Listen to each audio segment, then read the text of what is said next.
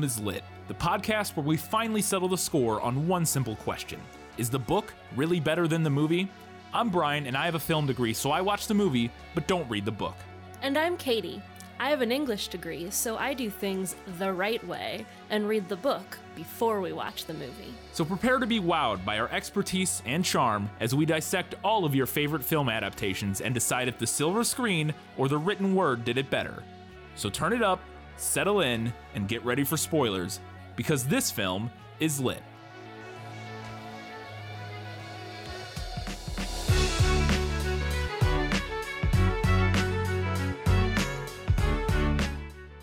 Fire is catching, and if we burn, you burn with us. It's The Hunger Games Mockingjay, Part 1, and this film is lit.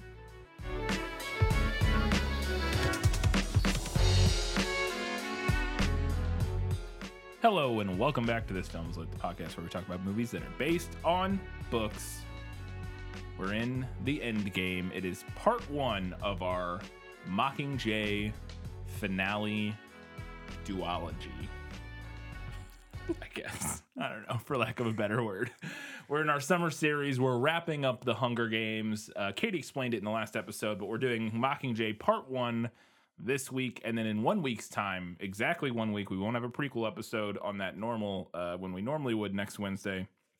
You will get Mockingjay Part 2, and there will be a little short prequel episode out sometime in between now and next Wednesday.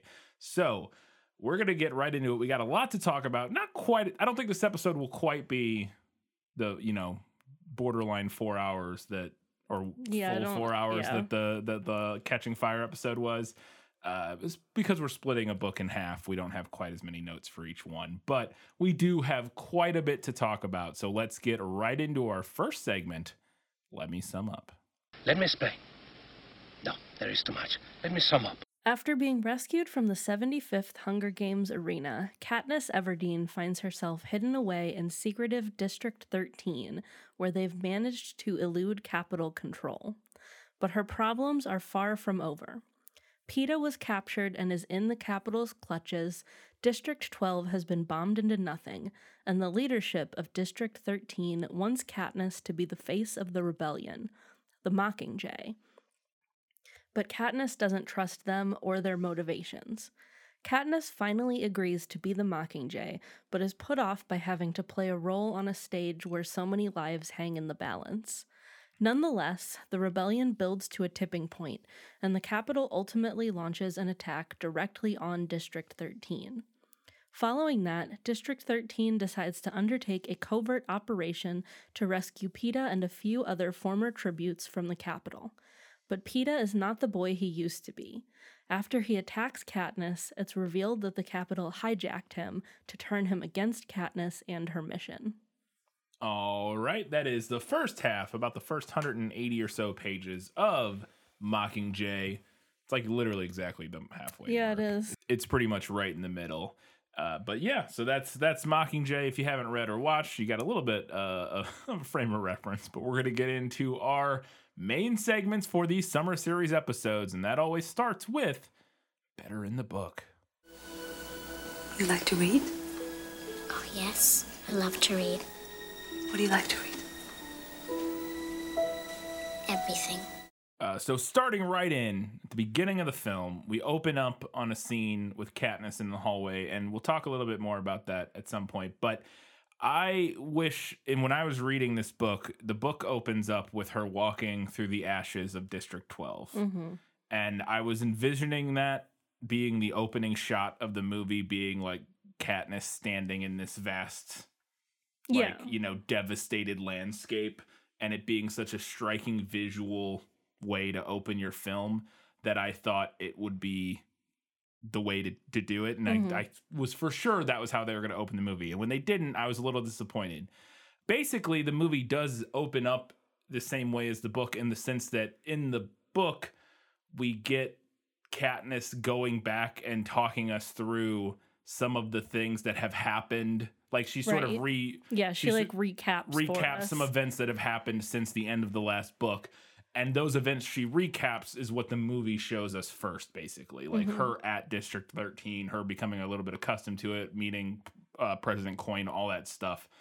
And I get it, and it makes sense, but I really did like the idea of opening up with that stark, striking devastation of District 12 as like the opening shot of the film. I agree. I thought they might start with that and then maybe like pop back. Like the book, do what the book does, basically. And I didn't mind the movie's tactic of starting out with like almost like a creepy, unsettling mystery. Because we start on like a very close-in shot of her.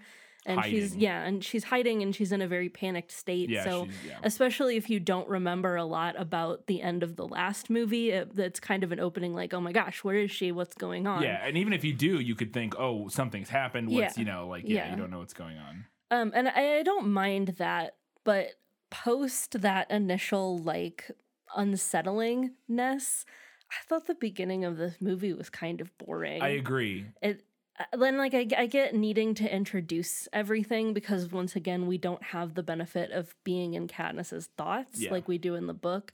But it was a whole lot of exposition to start this movie off. There is a ton of exposition at the beginning, and I think it would have worked better, I think, to start with the opening shot with her in 12, and then, kind of, like, bring the camera into her face as she's and then jump back to District 13, do some, I don't know, because they haven't used flashbacks really, from my memory, in any of the movies, so I'm sure they didn't want to start like doing flashbacks, but I think there would have been a way to do it that would have just been a more interesting opening. Not that the her walking around District 12 is particularly exciting, but it's at least there's a lot of storytelling and stuff happening visually as opposed to expositionally and dialogue heavy. Yes. When she's walking through 12, like we see the wreckage of, the town and the skulls. And then we see, she goes to the Victor's Village and her old house and collects stuff. And like all that is like visual stuff that is at least a little more compelling than people sitting in rooms talking, which is a lot of what we get at the beginning in the movie. So I think it could have been a slightly more successful open to the film than the way they did. Other than that very first moment is an interesting hook. Like it's at least a little bit intriguing.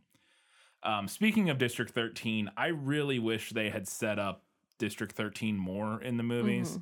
It's in this movie we get there and it's just we've never heard of it. I mean, I'm sure it's been mentioned once. Well, I think it's been mentioned in the movies, but we get a lot of setup in the book Catching Fire. Yeah. For District 13 that we just get none of in the movie. Yeah, because they cut the entire Bonnie and Twill plot line from Catching Fire where they're on their way there and they have backstory and the whole thing with the footage being, like the setting up this mystery of, is there something in 13? All of that is sort of just dumped on your doorstep immediately at the beginning of this movie without much groundwork being laid. And I thought that was a little kind of just a missed opportunity to set that up a little bit more. I also thought the book just gives a little bit more interesting sort of backstory. The movie does an okay job of sort of piecemealing this through sort of context over the course of the movie. But like in the book, we find out how they were able to survive in 13 with because they had nukes and sort of mutually assured destruction, and they all went underground. And then we get more information about like that the fact that they're all infertile because of this pox that happened a few years ago. And the pox is mentioned in the movie, but it's just like they mentioned it's an epidemic that killed off a bunch of kids. I just thought there was a little bit more information about 13 that would have helped ground the sort of the setting of where most of this movie takes place. Right. Well, and I guess when they were piecing together the script for Catching Fire, they felt like it was a risk they were willing to take, like not really setting this up, because surely like they knew, right? Because the books had already come out. By the time Catching Fire was being made, I'm pretty sure it was out. And Suzanne Collins, if at the very least, was involved in the production, she would have known it. It's not like this, it's not even like a George R.R. Martin situation where like have no idea, hasn't written it, it's like still figuring it out. So I guess they just felt comfortable that they would be able to accomplish this in the Mockingjay films, but I'm not sure it worked for me. It works as, again, having read the books, it works. I'm not sure how well it works. Not having read the books. Not having read the books, I guess, would be my biggest I agree. issue. So Katniss eventually does go to District 12, in the movie. It's not where we start, but she does eventually go see it. And it, like I said and let me sum up, it has been bombed to basically nothing. Yeah.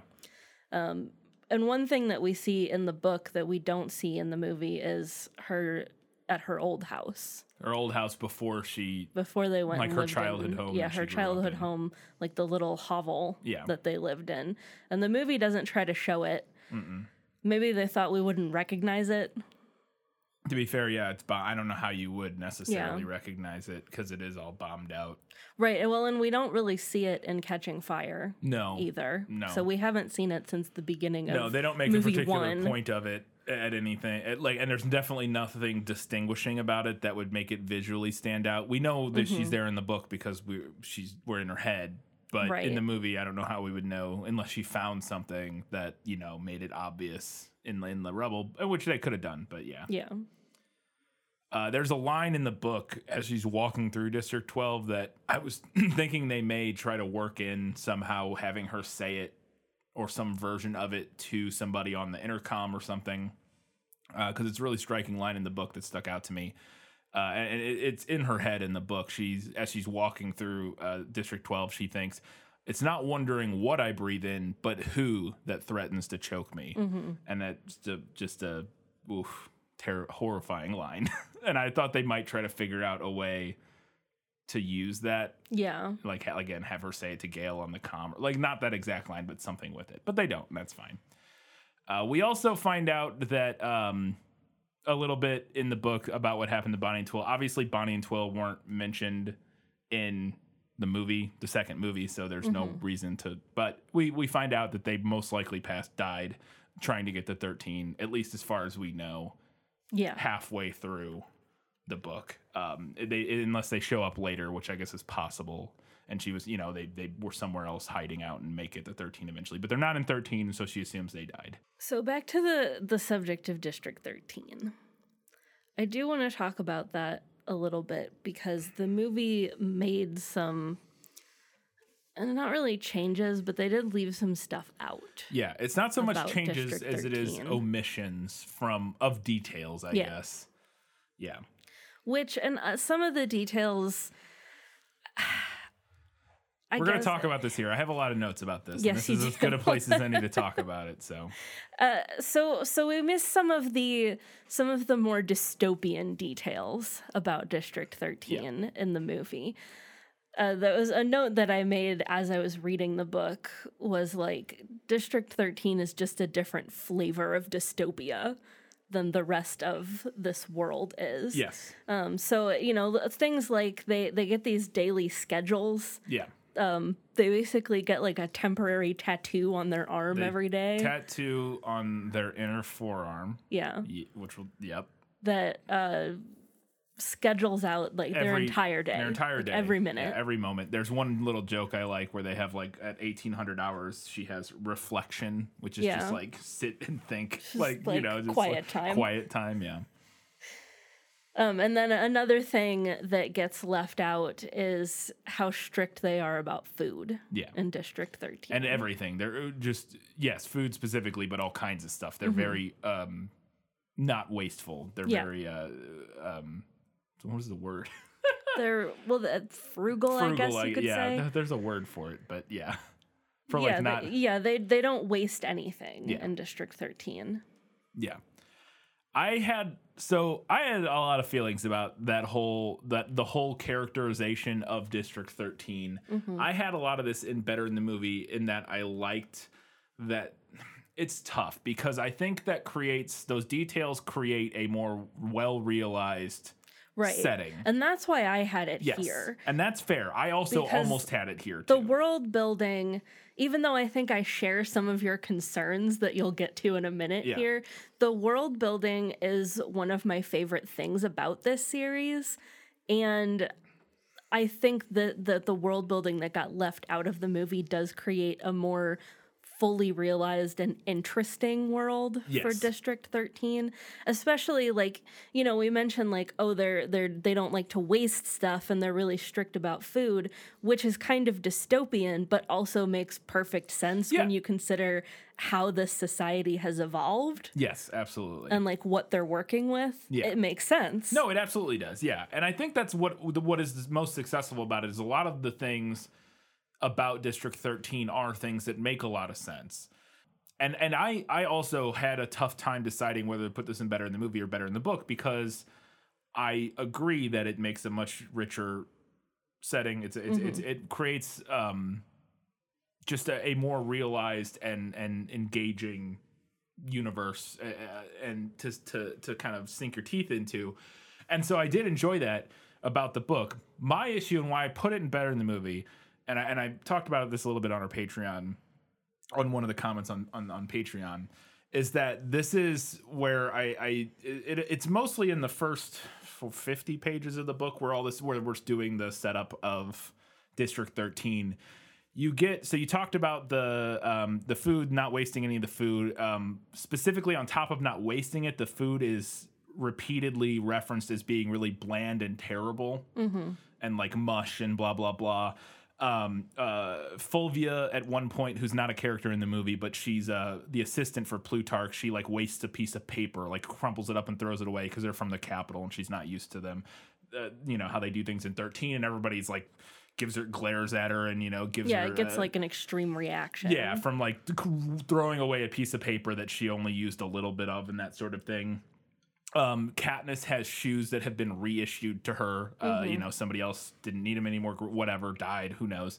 And so she has shoes that don't quite fit her. Yeah. They're a little too big for her. Been worn in by somebody else. Yeah, or that's even that. It's not even that they don't fit. It's that, they've just been worn in by somebody else, and so they don't quite fit right and that sort of thing. And so I agree that all that stuff are things that make sense for this society in District 13, living underground with minimal resources, trying to do stuff. I can't help but find it a little annoying because it plays into a lot of like fairly cliche, this is socialism and it sucks tropes. Yeah.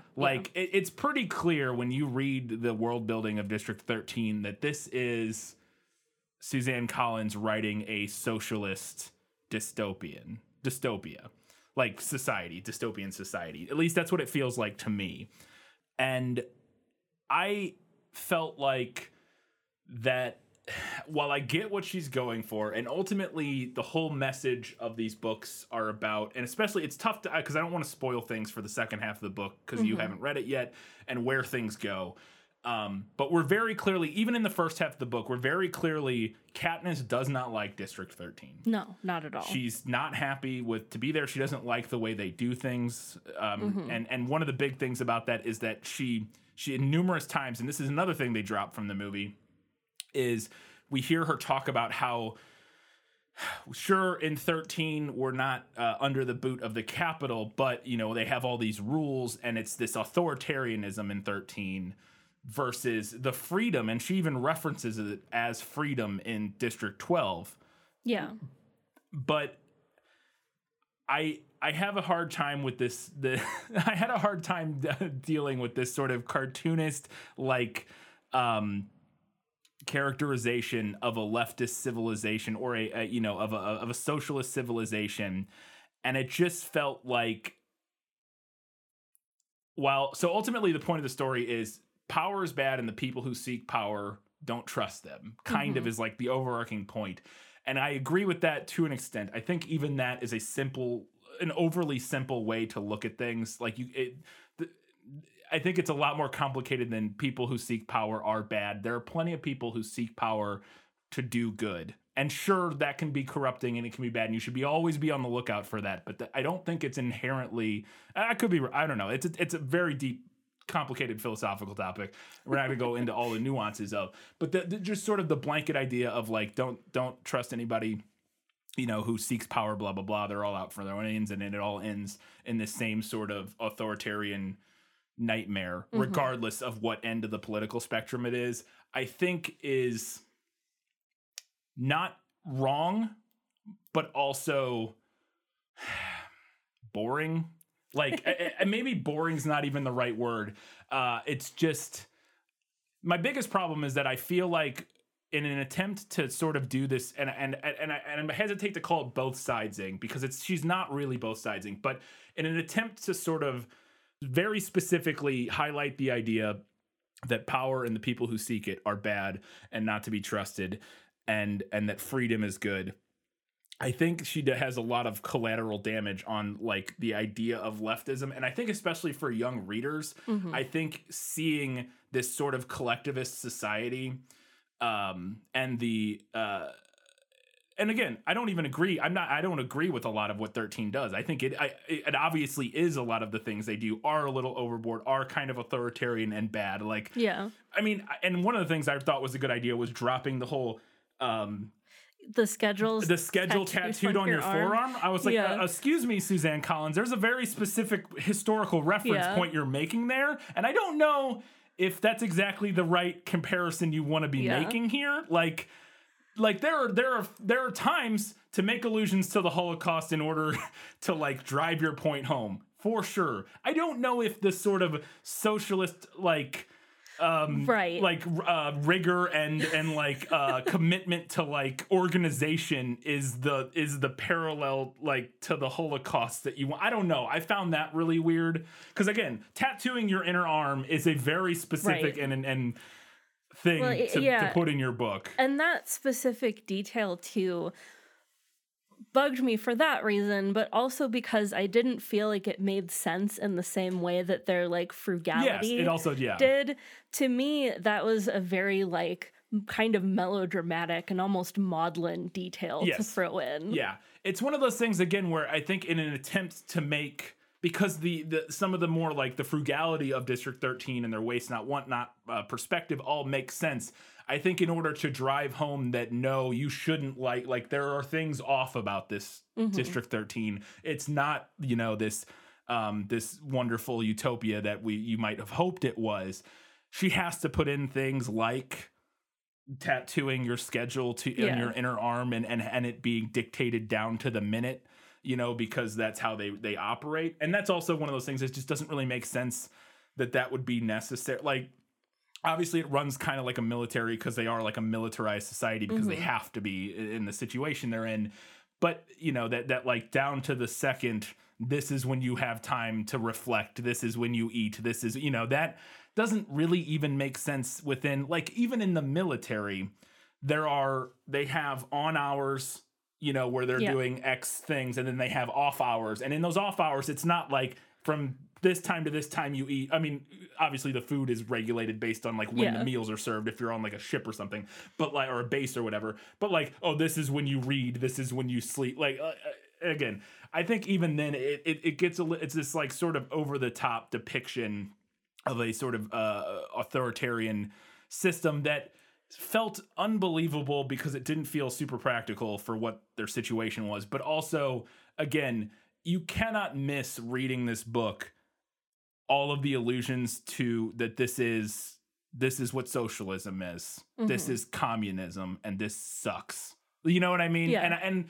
And again, there are problems with every political and financial organizational system, but I just feel like it was a little. I found it disappointing that that was the angle that she took in order to characterize 13 as bad. Now, again, the things that are worst about 13 is the authoritarianism, which I agree is bad. Like that, I'm not a fan of authoritarianism, and the fact that those are the things that are worst about it. And even Katniss sees the pros and cons of all these things, and it's not. I don't want to paint it as like this completely like one-sided portrayal because it's not.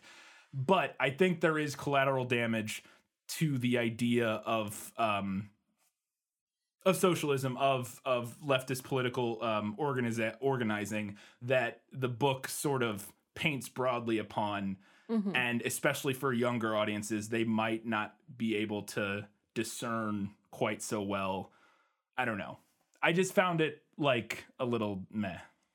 Well, and something that I kind of wish that the book would have done, and I don't know if this would have helped, But we see District 13 through Katniss, obviously, who, while living most of her life in District 12, did have, like, relative freedom. Yes. Like, yeah. poor as dirt. Yeah. Sure. But for most of her time there, District 12 kind of flew under the radar of the Capitol. Yes, compared to other districts. Yeah, compared to other yeah. districts. And I would have liked to get a glimpse of District 13 from the viewpoint of somebody from, let's say, District 11. Yeah. Where when we saw District 11 in the previous book, it's incredibly authoritarian. Oh, yeah. It's like constantly patrolled, and the huge walls and fences. And beatings and people getting whipped in the square and all that sort of thing. Yeah, that's a very good point. Yeah. And because there is a line specifically that Katniss has in the book that really drove me crazy, because I think it kind of cuts to the core of what I found most just sort of disappointing about what we're seemingly supposed to get out of Katniss's experience in 13. And she says this: in some ways, District 13 is even more controlling than the Capitol. And sure, in some ways. Mm-hmm. But the thing that really stuck out to me is she's admiring the freedom she had in 12, because she could sneak under the wall. She could break the rules and sneak under the wall and go spend all the day in the forest and hunt and blah, blah, blah. But, and to her, that's freedom. And I understand that. But it's also, I think what we're seeing here is a problem, sort of, and a thing that people do a lot, is distinguishing between, like, what freedom even means. So, like, sure, in 12 she was free, but was also free to starve to death. Yeah. Like, she had, like, and that's you know, one of the things that's really tough when you look at any sort of like, even take America, for example, take the United States. Very free country, relatively speaking, like, compared to a lot of, like, we're in the top, you know, whatever, 30th percentile or so. I don't know what it is. There are plenty of freer countries, spoilers, but there are also countries that are, like, you know, many more that are less free in terms of, like, legally and, like, how it's organized politically. But there is, we take for granted the idea that, I guess the thing that I think I would like people to think on is, are you really free if you live in a society like in 12 where you have to work under the boot of the capital structure that exists, literally the capital structure. Yeah. Both with an A and an O. I think it's spelled with an O in the book. In order to, like, eat or have a house to live in, you are free to do whatever you want. But if you stop doing those things, if you stop, if you stop working within the system, you die. Yeah. Because you don't have food. And so there is, obviously 13 takes that in a different way, like, because you're scheduled down to every minute, but you are provided for. And so ideally there's something in the middle. It's, again, there's a system that combines the best aspects of both that freedom of sort of that more libertarian freedom that she had in 12 with the sort of more socialist freedom of 13, where she had all of her needs provided for to some extent, and that sort of thing. And I don't know.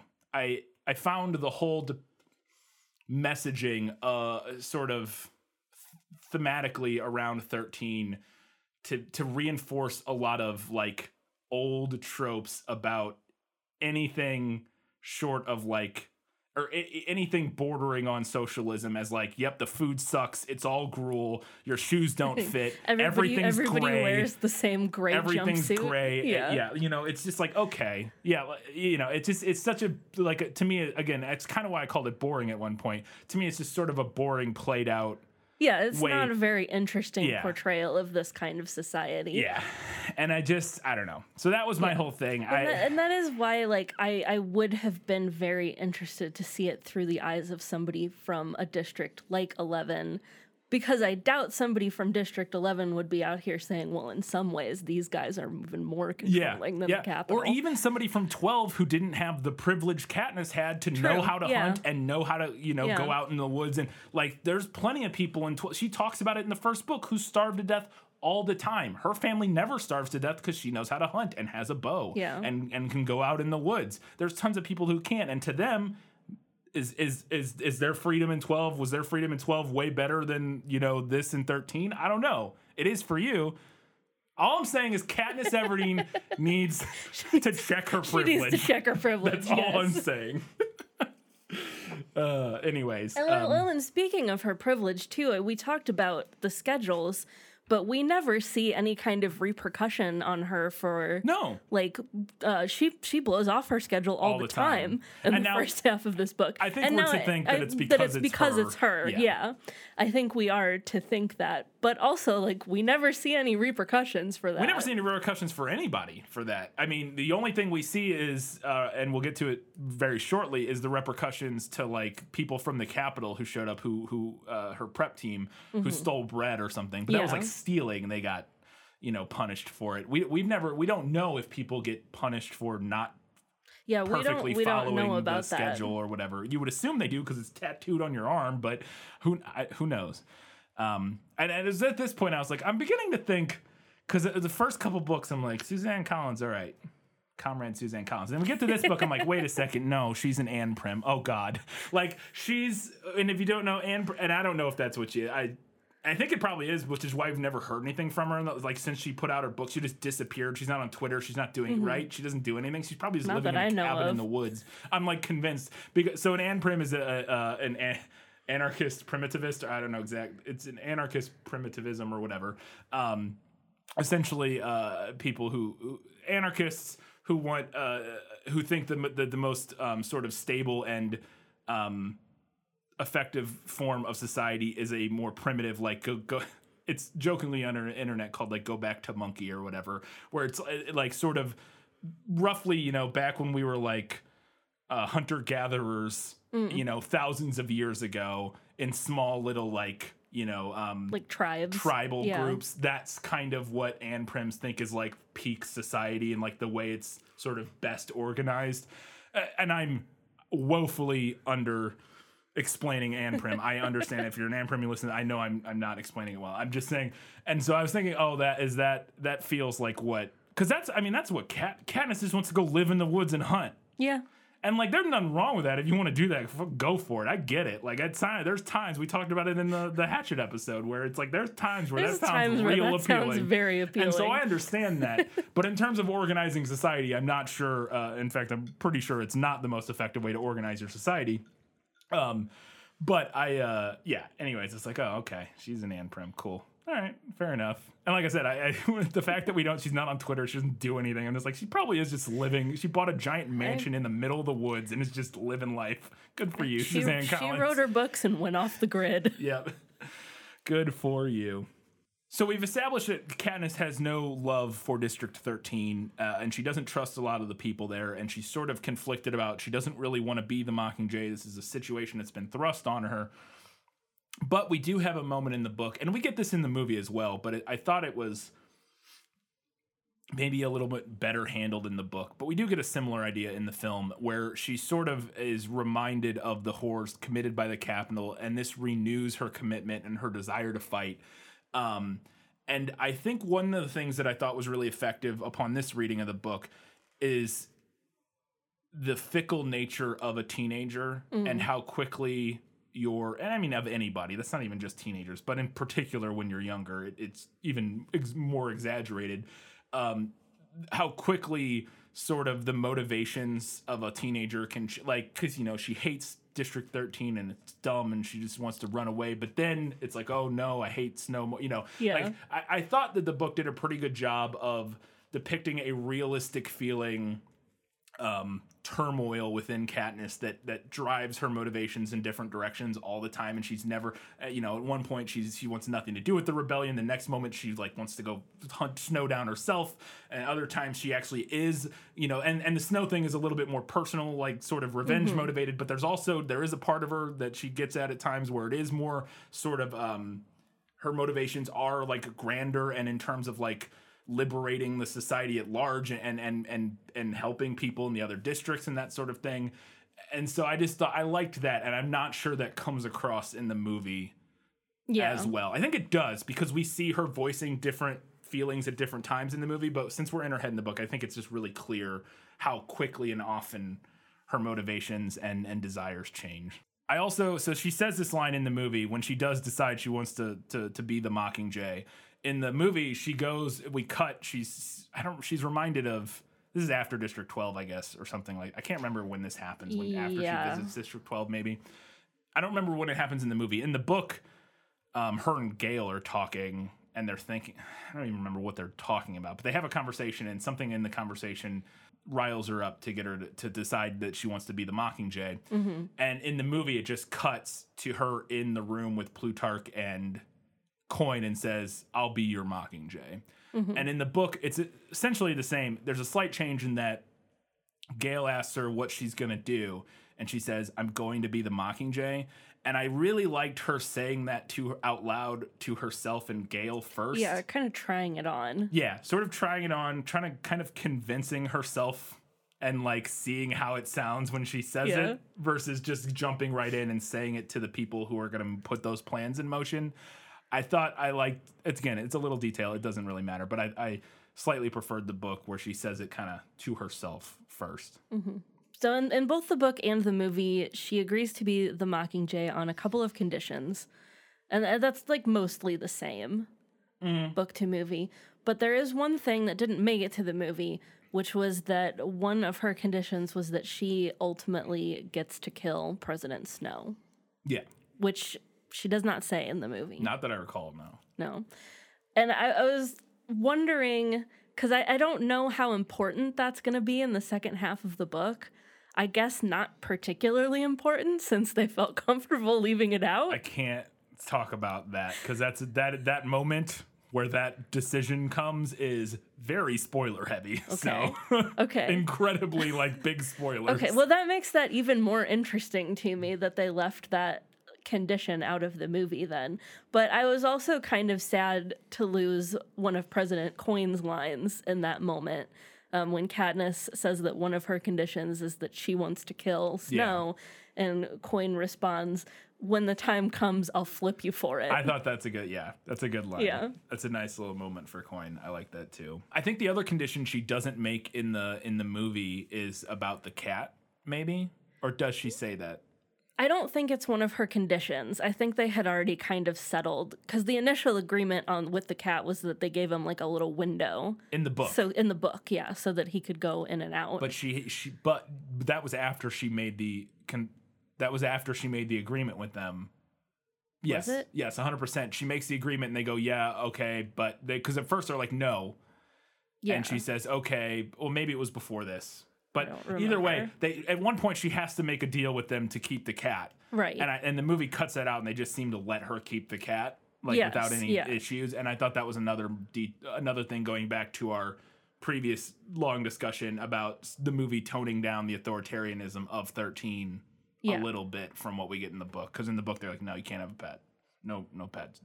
Yeah. And it's just not even mentioned in the movie. It's just like fine, it seems like. Well, she does in the movie say that one of her conditions is that her sister gets to keep a cat. Okay, that's what I was asking. But I can't remember if that was specifically part of her conditions in the book. It is. Yeah, it is. Okay, I'll take your word for it. No, it is. I knew it was in the book. I thought I missed it in the movie in that part because I was writing on the notes. I didn't realize she asked in the movie. I thought she dropped it. So she does ask in the movie. About the cat. She does request it. She does say that my sister gets to keep her cat. Well, then never mind. They did keep that part. Yeah. There's a lot less detail around how the cat lives in District they're not worried about in the movie. Yeah, because in the book it's got a window, it's got to be in by a certain time. I'm like, how are you getting a cat in by a certain time? What does that even mean? Yeah, I thought that was silly. They're like, if the cat's not in by 0800 every night, we're going to kill it. It's like, what? I can't make it come back. He just doesn't get to come in at that point, which I guess the cat would figure it out eventually. Yeah. That it needs to come back by like dinner time or whatever. I thought that was silly. But anyways, during this conversation, there's another little moment in the book right after she agrees to be the Mockingjay. And she says, you got to pardon Peeta or whatever. And they start having this discussion in the book about, oh yeah, we got to stay with the Peeta relation. They basically, Plutarch and Fulvia and stuff start talking about what relationship makes the most sense for Yeah. To keep Katniss in, quote unquote, for the cause, basically. And I thought that was, again, I like that element of District 13 also using propaganda in the same way that the Capitol does. I don't disagree with. I think that is a very poignant political, regardless of any of the other feelings I have about it's all marketing. Yeah, no matter where you go, because everything's marketing. It's the old razzle dazzle. Yeah, and I did like them kind of discussing like, no, yeah, well, we can't ever be with Gale because everything's just blah, blah, blah. Like it makes the most sense. She's still with Peeta, and they were like, I like that. And again, all without her like really caring what her input on this is. Yeah, they just discuss it in front of her. Yeah. Don't ask her how she feels about it. Speaking of Fulvia and the prep team, there was a scene that I thought was interesting in the book. So I think I prefer that this is cut out in relation to my previous point about sort of toning down the authoritarianism of 13. But I did like this in the book because I like these characters, and there's particularly a couple little moments, and that is Katniss's prep team is in the book from the Capitol. They've made their way to 13, or no, they were rescued. I can't remember now. They like plucked them out of the Capitol at Cinna's request. Yeah. Like the same night that everything went down in the arena, it sounded like. So I guess they did kind of kidnap them from the Capitol. Yeah. So they brought her prep team there, who's not been in any of the movies. Well, they have, but not like named characters. Yeah, they're not like characters the way they are in the books. And we find out that they're there, but they were being like tortured in the basement or they were locked up in the basement, and they're all like seemingly being tortured because they got in trouble for stealing bread or something like that. And I think the implication is that some members of 13 are being sort of vindictive to some of the Capitol residents. Even though they're part of District 13 now, probably like a native District 13 member wouldn't get thrown in the dungeon for stealing a piece of bread, probably. But a Capitol person they do, or some Capitol people they do. So I liked bringing them back, and then I also like the element we get of that where Katniss is like defending them at one point, and Gale's like, "Why are you defending them? Like they're horrible. They were like prepping you to go die on camera. Like what?" And I like that dynamic of her, sort of trying to talk to him about why they're the way they are and that sort of thing like that. And then specifically, the thing I liked most about them is this one little scene that is just a really cute scene where they're all, after they rescue them from the dungeon, they're all like having dinner together.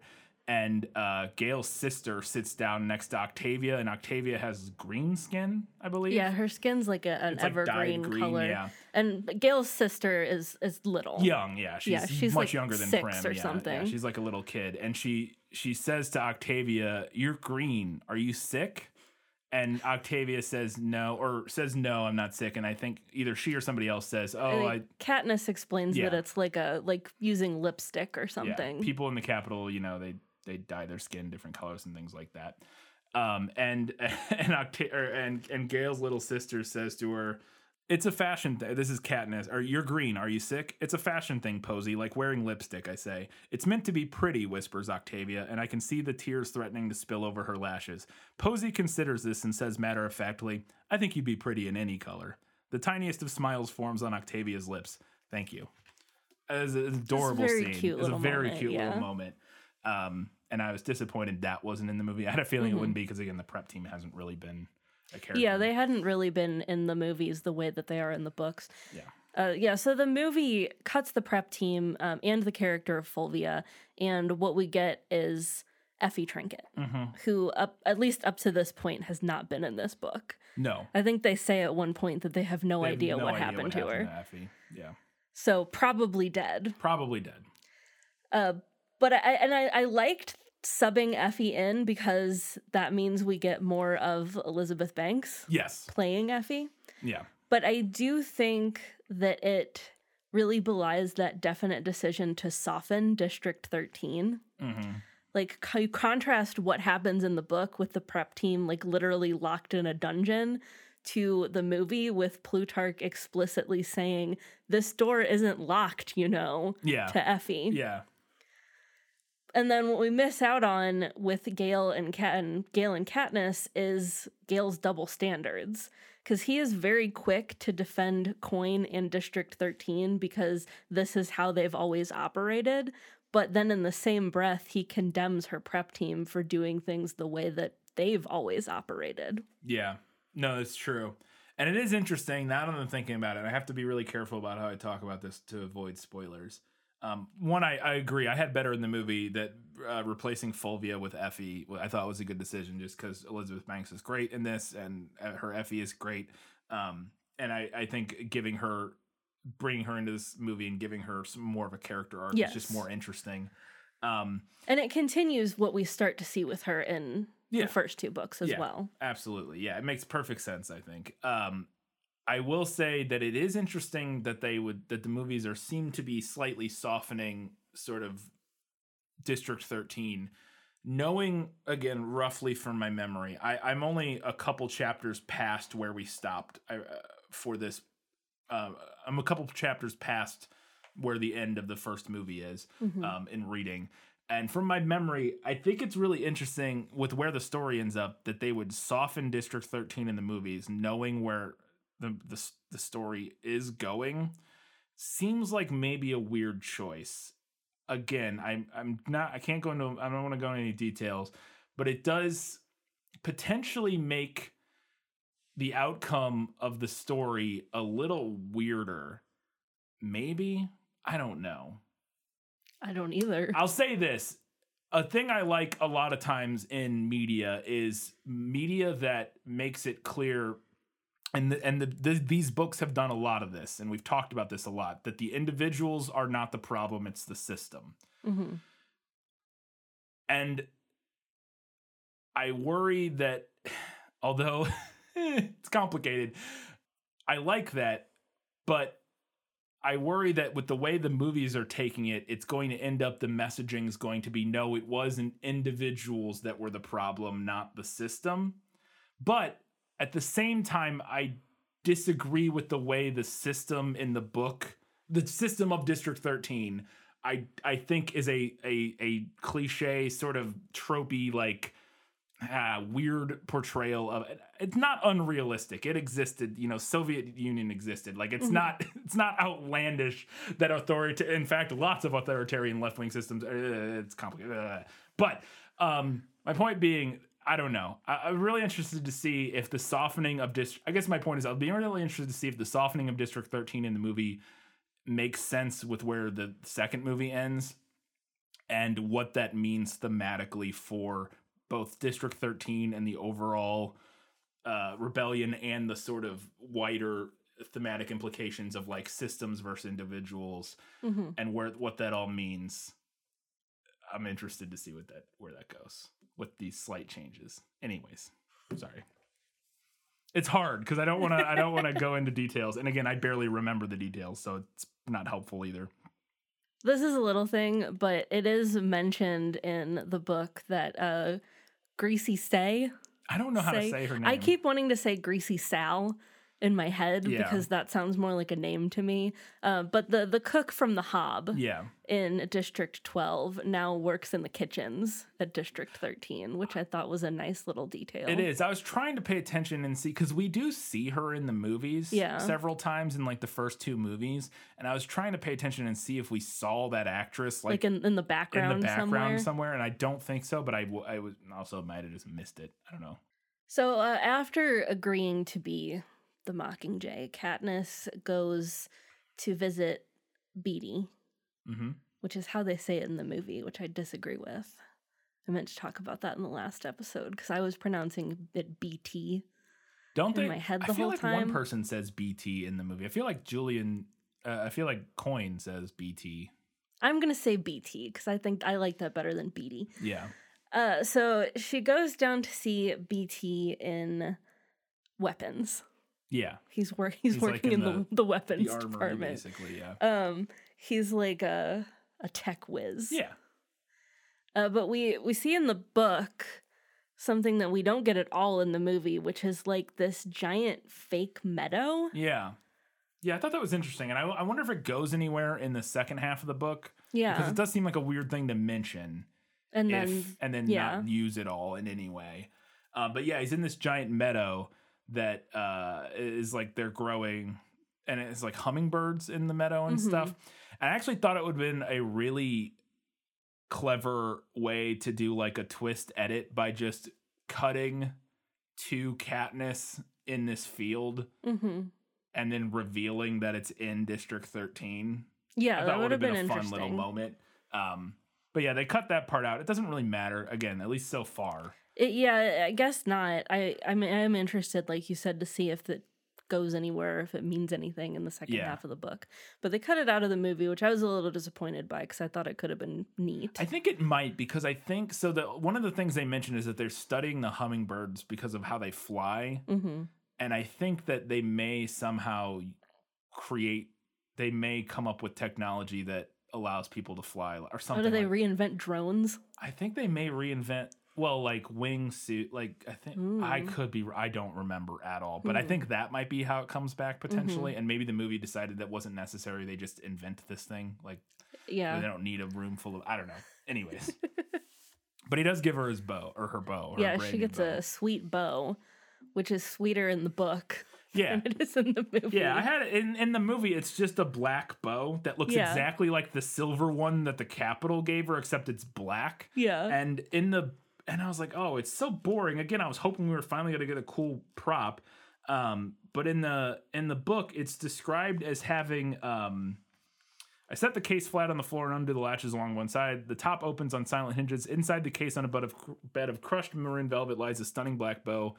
I lift it carefully into the air to admire the exquisite balance, the elegant design, and the curve of the limbs that somehow suggests the wings of a bird extended in flight.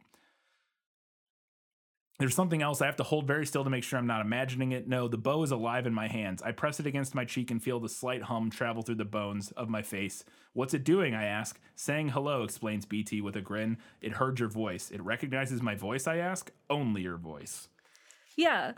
And we don't get the voice recognition thing in the movie. No. And I read that in the book and I was like, oh, that's going to be important. Yeah.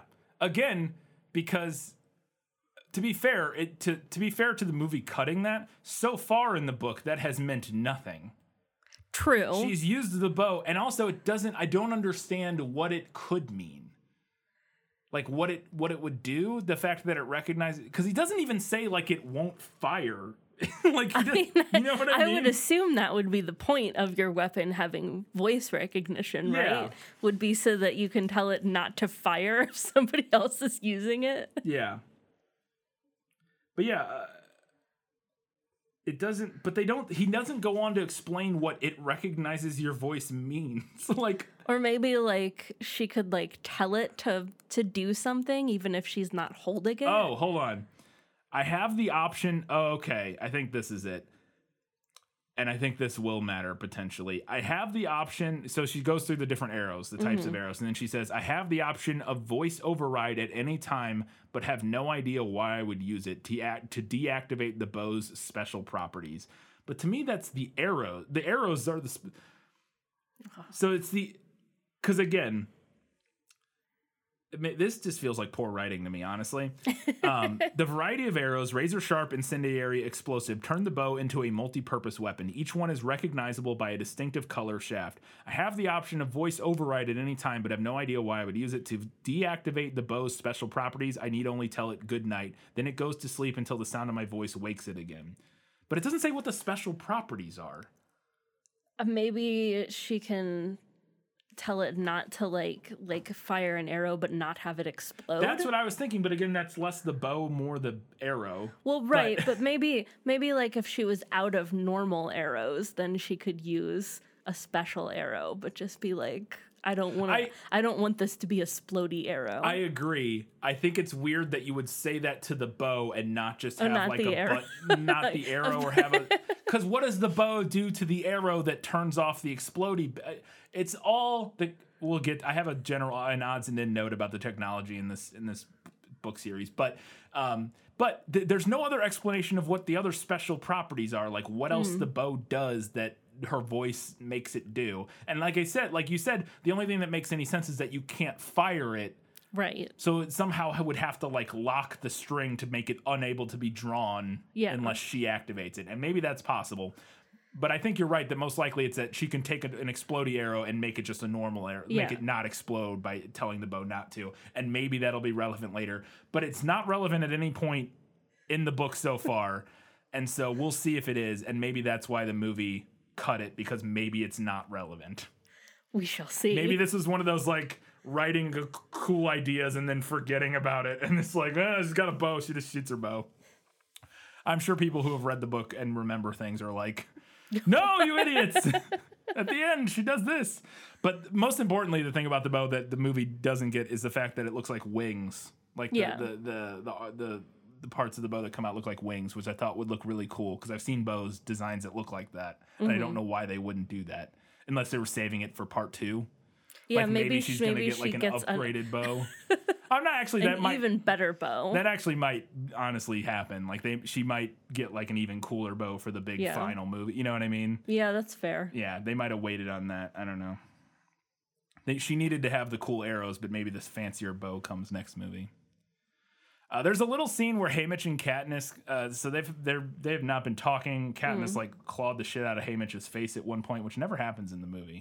But they haven't been talking. They've had lots of issues, but they have a moment in the book right after, right before she's getting ready to go out in the field, I believe it is, that they kind of like squash their beef, and the movie kind of gives them a little scene at the end. But I liked them having this scene earlier, and I don't remember what they're talking about, but they just kind of like come to an agreement and kind of settle things and are fine for the rest of the book, or at least for the rest of the first half of the book. Anyways, I would have liked that scene. There's not a lot of Haymitch in this movie. Not a lot of Haymitch in the book, to be fair, but still. So as they're getting ready to leave to go to District 8 to film their first propaganda video, because, again, Katniss sucks in the studio and they need to get her out in the field, as they're leaving, Finnick wants to come along, but he can't because he's not, he's still sort of... Yeah, he has not been well. No, he's not been well. He's dealing with the fallout from Annie being captured by the Capitol. Another character that the movies do a poor job of setting up or explaining, in my opinion. But the books don't do a lot more with that, to be fair. But as he's in his like hospital robe as they're getting ready to leave, and he comes out and he has this slide where he doesn't have pants on or whatever. He's just in like a robe, and he's like, "Do you find this distracting?" And I wanted that scene in the movie because I thought it would be fun. And then coming off of that, the other thing I really wanted, immediately after that happens, they get to the hovercraft, and I think like Fulvia says something about how like cute Gale looks, or something like that, and Boggs, who's played by Mahershala Ali, in the book says, "Well, we just saw Finnick Odair in his underwear, so I doubt anything could measure up," or something like that. Yeah. And they cut this out of the movie, and please, movie, I would have died to hear Mahershala Ali say that with his utter deadpan seriousness. Yeah. I wanted it. Yeah, it would have been really good. I thought I had it in the book nailed it, or the movie nailed it, because Mahershala Ali casting as Boggs. Oh, it was perfect. Perfect. He's such a good casting. Another thing the movie drops, really disappointing, and maybe we'll get this in part 2. Maybe they're saving some of these things. Yeah, maybe they're saving some for cool stuff. For cool reveals in part 2, is that she gets a helmet in the book before she goes to 8, and the helmet is, and I understand not wanting your main character wearing a helmet all the time, but her helmet isn't really a helmet in the book. It's a hood, essentially, but like an armored hood. And so she gets to look like freaking Robin Hood. Yeah. Like she looks like goth Robin Hood. Yeah. It's like she's got this badass like archery hood and in all black armor, and I was like, why would you not give her that? That's such a and I'm wondering again if maybe part 2 will have some of that, because it sounded super cool, and I was like, why? No, come on. We also do find out, this is a little detail, that one of the reasons that District 2 is everybody is in rebellion against the Capitol except for District 2, and we find out that District 2 isn't in rebellion mainly because they're like favored by the Capitol, and one of the main reasons for that is also where the peacekeepers come from primarily, is from District 2. And it's a little detail that I thought was interesting, and I don't even know if we know that District 2 isn't rebelling this was in like the movie I feel like none of this was explained in the movie. Yeah. Which, and like, it's kind of hilarious because like in this world, every district has its own like export Right. that it specializes in.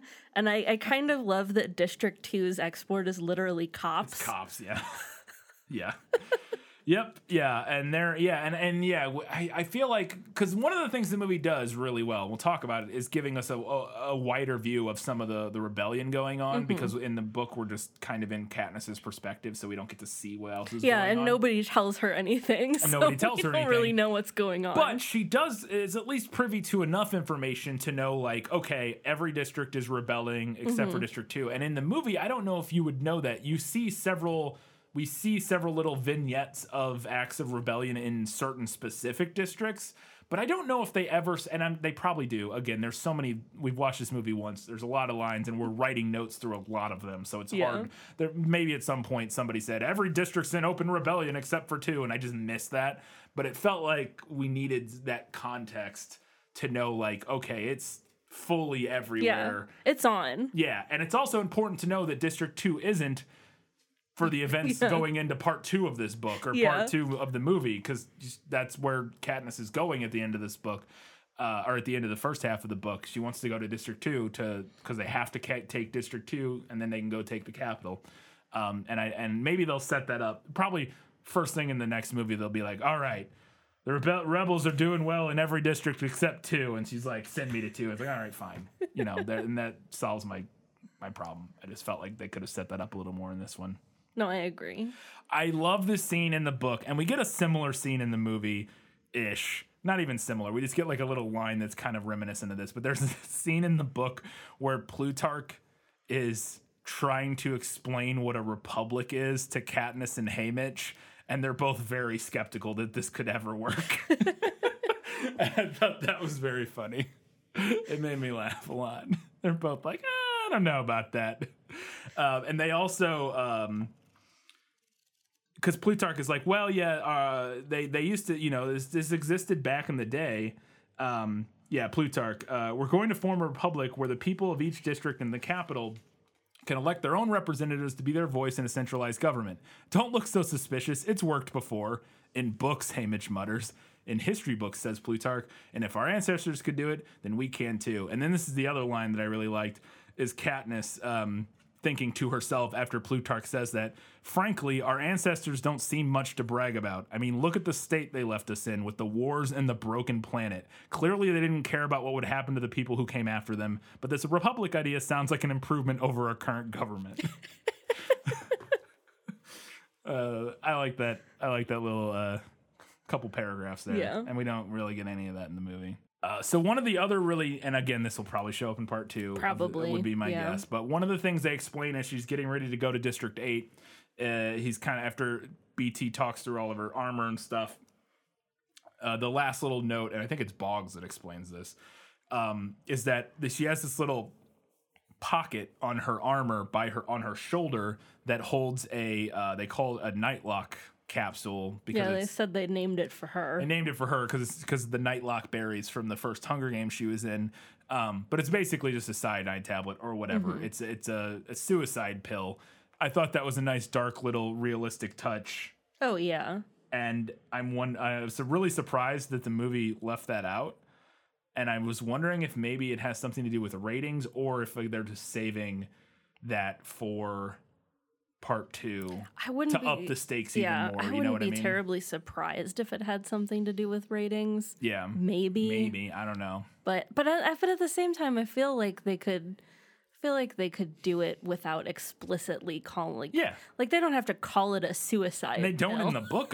They don't. No, I don't think they do either. They just say if you can't. They basically just kind of bounce around or dance around it in the book. They're just like, if you get captured, you can't be taken alive. We can't afford to have anybody captured. Yeah, and they're like, we named it a Nightlock pill after you, or Nightlock after you, and it's very clear, obviously, then what it is. Right. And you don't really need to go into detail, but yeah, I was surprised. Again, I'm thinking maybe that'll be a movie too.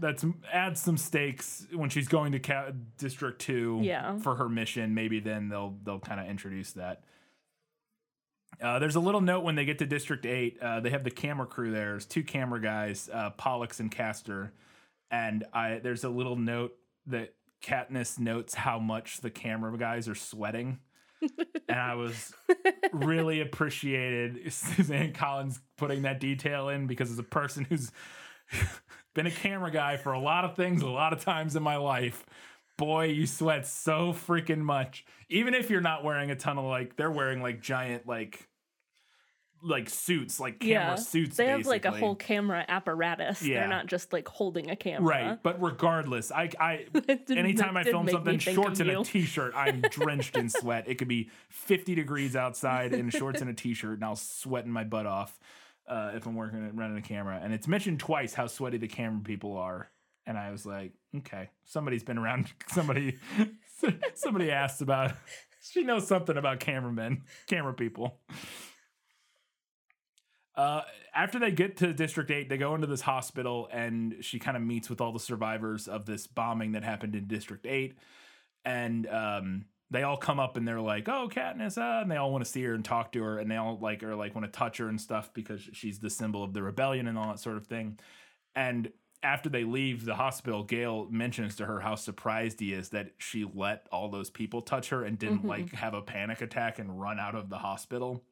And again, I thought that was another, going back to something we mentioned in like the first episode of the coding of and the reading of Katniss as autistic. And it seems clear to me here that is obviously not, people with autism aren't the only people that don't like lots of people touching them sometimes. Yeah. But that is a characteristic often of people on the spectrum.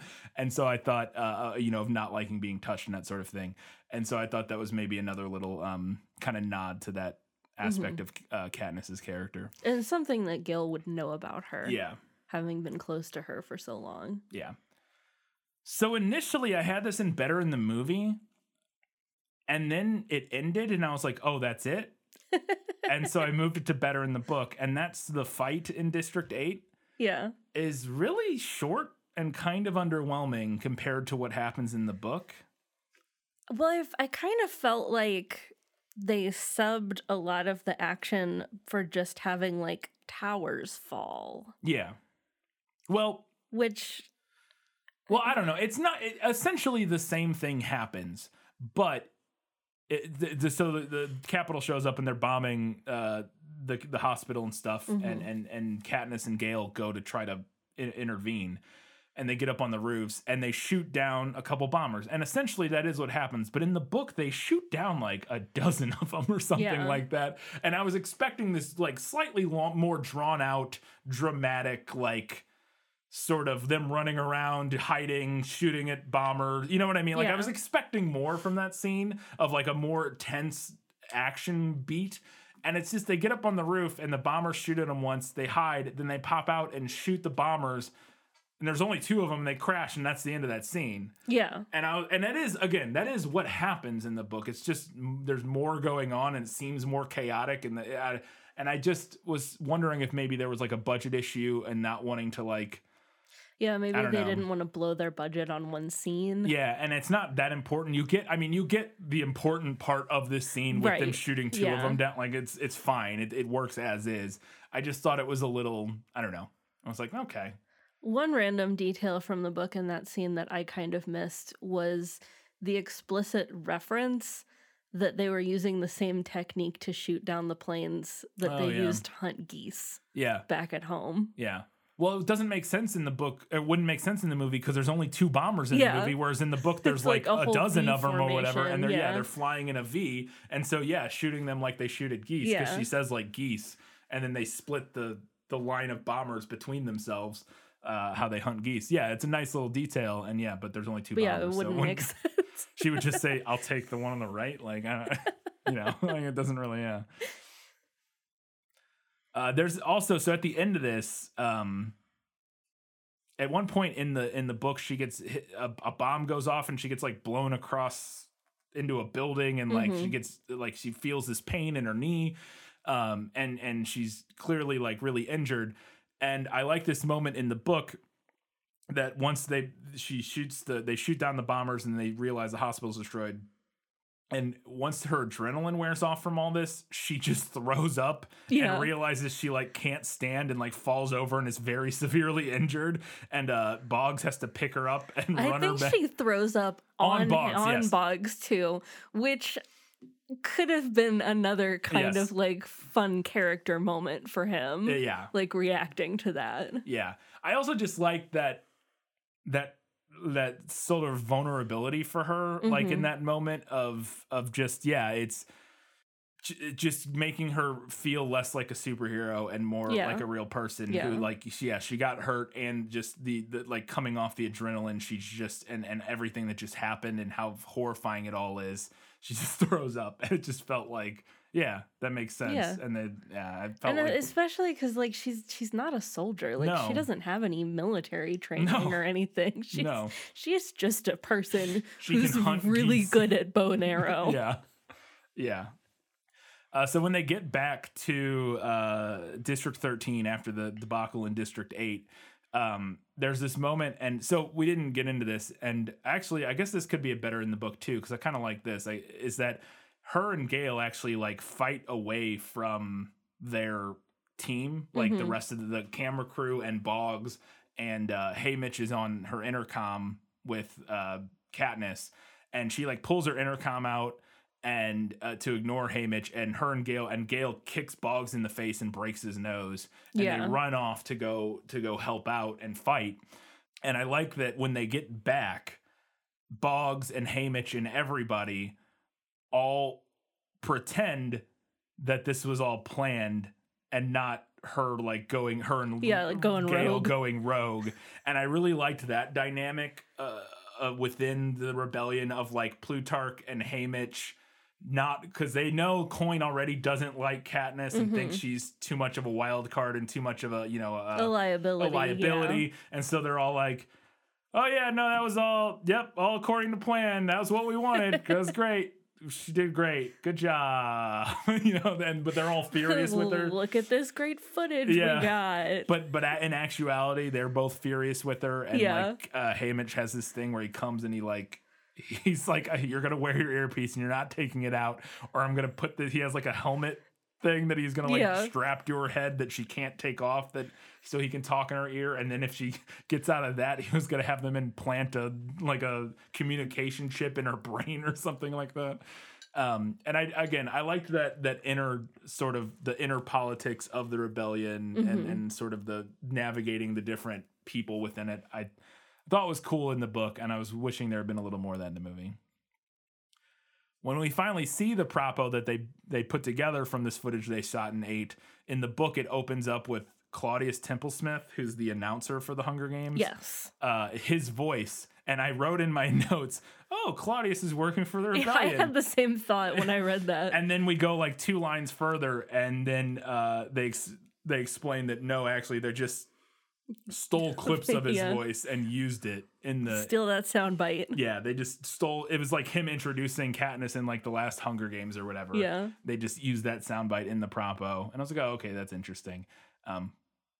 I get not used. I mean, it might even have been his voice in the movie, and I just didn't realize it. To be fair, I don't remember. Yeah, but anyways, I like that detail in the book. It is interesting to me that in District 13 they still get all of the like broadcasts and everything from the Capitol. Yeah, it's weird because they do watch it all the time. Like she watch it and they just let it play. It seems weird that they would let. I guess I don't really know how that works. Maybe the Capitol can't control that it goes there and they just pick it up, or no. I guess I meant that I wouldn't think that 13 would like play it on all their TVs and stuff. Yeah.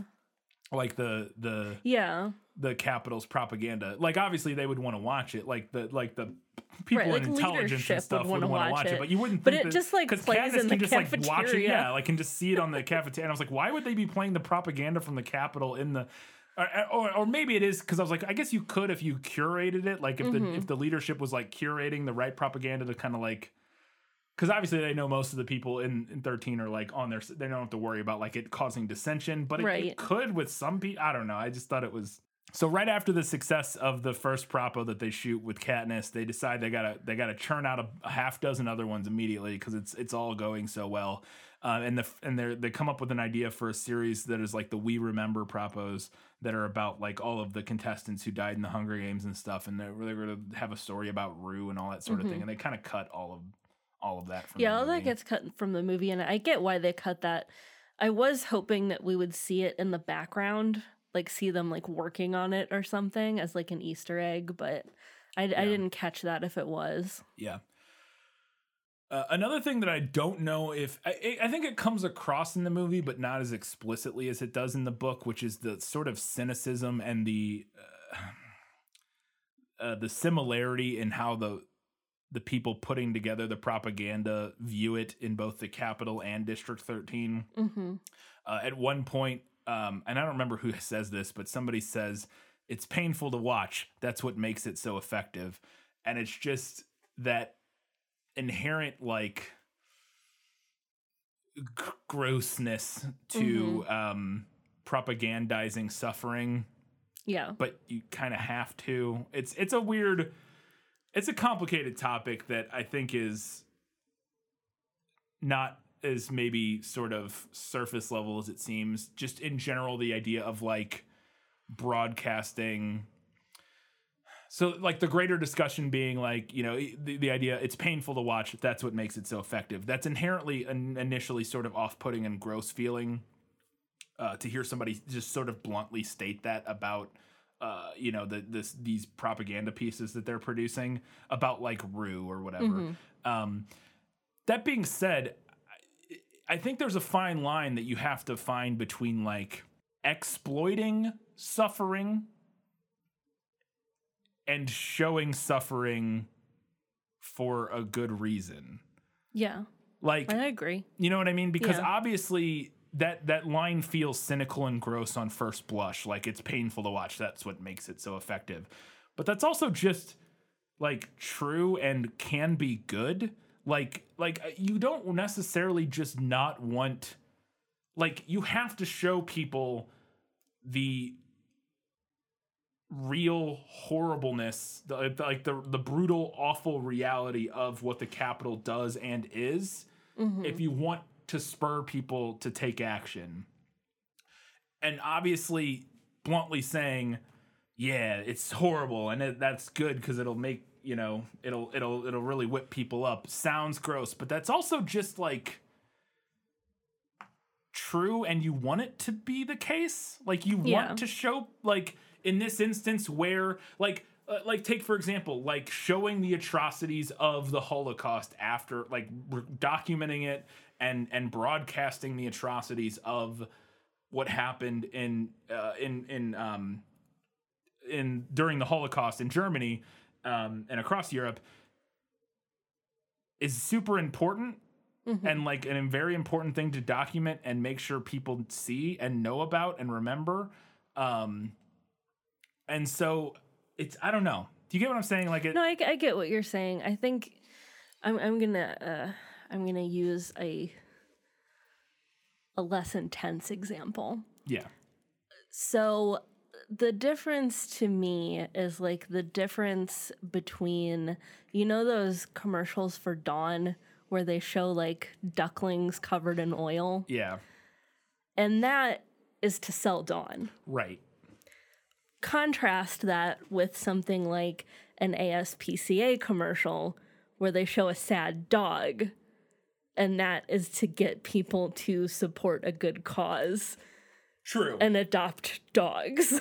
Very true. The purpose of it is very different and matters. Yeah. If it's to sell product, then yes, it's there's right. Going back to what you said about like exploitation of suffering versus like showing suffering in order to accomplish something that is ultimately good. Yeah. But it's funny because propaganda and that's what I think this book does a good job of highlighting, is that propaganda rides that line, like this political propaganda rides that line. Yeah, it does. And very easily. And the thing that I think is really interesting is that the book kind of goes to great lengths to showcase that the people best at producing the political propaganda are also the people who are really good at selling you product A. Like it's the same system, it's the same machine that makes you know, your pro-liberation propaganda video that also makes your Buy Dawn soap propaganda video. Also, I know that the ducklings in those commercials generally aren't actually covered No. in oil. Don't come for me. No, they're not. I'm aware of that, but it's the same. Idea. It's the same idea. Yeah. So the scene where they're out shooting some propos and they're all sitting by a lake, and it's the same thing. They're sitting by Katniss's lake. Yeah. In the book and in the movie, I guess. Because we've never actually seen the lake in the. Oh, we did in the. We see it the briefly very beginning of the first in the movie. very yeah. But they're sitting there, and a Mockingjays show up, and she's sitting next to Pollux, who we find out is an Avox. Mm-hmm. And this scene is in the movie, and it's very, very similar. I just thought the book's version was slightly better, specifically because he sees the Mockingjay, and he kind of points to like her pin, and she goes, "Yeah, it's a Mockingjay." And I don't remember if she tells him to whistle or if he just starts doing it. I think he just starts doing it. Yeah, but he starts whistling, and she's watching him, and he starts whistling, and then the Mockingjay starts whistling back at him, and she says that he just lights up, and it's the first conversation he's had in years. Mm-hmm. And the scene in the movie, it's all of that. It just doesn't quite have the same heart that I was like. You know what I mean? It doesn't have the same impact. Yeah. That line about it's the first conversation he's had in years, I didn't feel that was the case in the movie scene. Like it didn't hit, like his reaction didn't feel like somebody like feeling free, or you know what I mean? Like having this sort of like once in a lifetime moment for somebody who, you know, I don't know. It just felt very, I don't know. It felt like a little weaker compared to what we get in the movie or what we get in the book. But then he does ask Katniss to sing. And again, overall, it's pretty good in the movie. It's basically identical. It's just something about it just doesn't quite capture what I imagined in the book and how powerful the scene in my head was in the book. But going off of that, he asked her to sing, and she sings the Hanging Tree song, which she also does in the movie. But we get more backstory in the book, which I thought was interesting, where she goes through and explains about how her and Prim like made rope necklaces when they were kids, and then her mom found it and got mad and told her that she can't sing it anymore, and it was a song her and her dad sung. Yeah. And I thought that was really interesting. And the thing that most cracked me up, and the reason I wanted to talk about it, is that so she sings the whole song. We get all the lyrics in the book. And then Katniss goes on to like do like media analysis for us. It's super funny where she goes, being older, I began to understand the lyrics. At the beginning, it sounds like a guy is trying to get his girlfriend to secretly meet up with him at midnight, but it's an odd place for a tryst. A hanging tree where a man was hung for murder? The murderer's lover must have had something to do with the killing, or maybe they were just going to punish her anyways because his corpse called out for her to flee. That's weird, obviously, the talking corpse bit, but it's not until the third verse that the hanging tree begins to get unnerving. It's like I felt like I'm reading like a book report. Like I'm like reading Katniss's book report, or you know, like her 11th grade lit paper about like the hanging tree, and it's just I don't know, it cracked me up. She goes for like 2 pages. She goes on it's and a breaks very down long analysis of every all verse of those like symbolism and what is song. going on in the song, and it just made me laugh because I was like, all right. I guess But maybe it's not a terrible breakdown of like how to do that process. No, it really isn't. And I think it's actually, again, for the target audience age, I think it's actually fine. I think it just was a little funny to me. It's like, all right, it's pulling out her pulled out her syllabus and is going through. Yeah. And yeah, no, it is. She does a good job kind of going through, and I think it's a good way of showing kids how to think through, like younger audiences, how to kind of think through analyzing media like that. It's just made me laugh. And then after she sings the song in the book, and we don't get this moment in the movie at all, Plutarch comes up to her and says, "Where do you come up with this stuff? Lucky the cameras were rolling." And then he kisses her on the head. And I wish we had gotten more of that weird Plutarch, that like kind of gross producer Plutarch that we get in he's just kind of, we get that a little bit. We get it in one scene in the movie when she's filming the studio stuff. And he's like yelling at her from the behind the glass or whatever, was like the most we get of that side of Plutarch. Because in general, we just kind of get the more congenial, like well-meaning, like I don't know, affable Plutarch in the movie. But I thought that scene belies some of Plutarch's like weirder. Marketing Plutarch. Yeah, not a fan of it, but I wish it had been in the movie. And then there's a fun little scene while they're hanging out, where Gale and Katniss have had some tension over a handful of things at this point. Primarily, I think at this point is stuff with PETA, but then also the disagreeing about like the prep team and other stuff like that. So they've just kind of been frosty for a while, and they have this little, now that they're out in the wild together, they're kind of dissolve the tension among themselves. And she like throws a blackberry in the air, and she's not sure if he's going to catch it or not. And at the last minute, he catches it in his mouth, and then she knows like they're going to be okay or whatever. It's a nice little scene. Yeah, and they bring back the line. Yeah, and it's a nice callback to the first book as well. Yeah, because she tosses it and says, "Met the odds," and then he catches it and says, "Be ever in your favor," or something like that. So I have Shelby messaged and said she really likes this scene. I liked it overall. I liked it more after I'll just get into it. The scene where after the hanging tree song, we get sort of a chorus of the hanging tree being sung by lots of people. And then we cut to these people marching down to a dam. And then ultimately we find out it's the rebels taking a bunch of bombs down into the dam to blow up the dam, which we hear about in the book, but we don't ever see happen. Yeah. We know the rebels blow up a dam at some point. And I like the scene a lot. In particular, once they get down to the bridge and are like trying to storm across it, and they're like getting mowed down, and then like they get the bomb. It reminded me of a lot of the scene from the Two Towers, where they're like dragging the bombs under the bridge or under the wall, and then they got to run in there and blow it up. But the first part where they're all marching and singing the Hanging Tree song, I get it. And I didn't dislike it, but it felt like I had just been teleported into Les Mis. And I was like, this feels weird. Like, you know what I mean? I liked it. I didn't have a problem with it.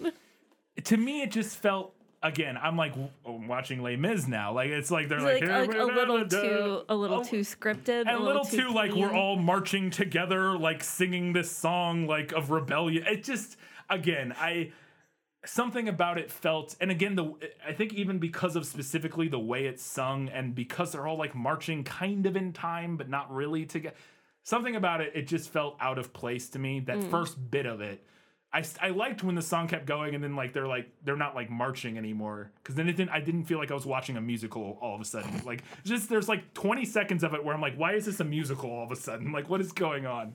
And I get what they're going for, and I don't think it didn't work. It just took me a little bit out of it, because I wasn't expecting Les Mis. I wonder if there was ever any discussion of a musical version of this. Probably not. I mean, maybe. So? Actually, maybe. probably yes. There's probably was. a discussion of a musical version of everything. I think there probably was. Yeah. So following that, we see PETA on Somebody the Capitol. could just do Les Mis.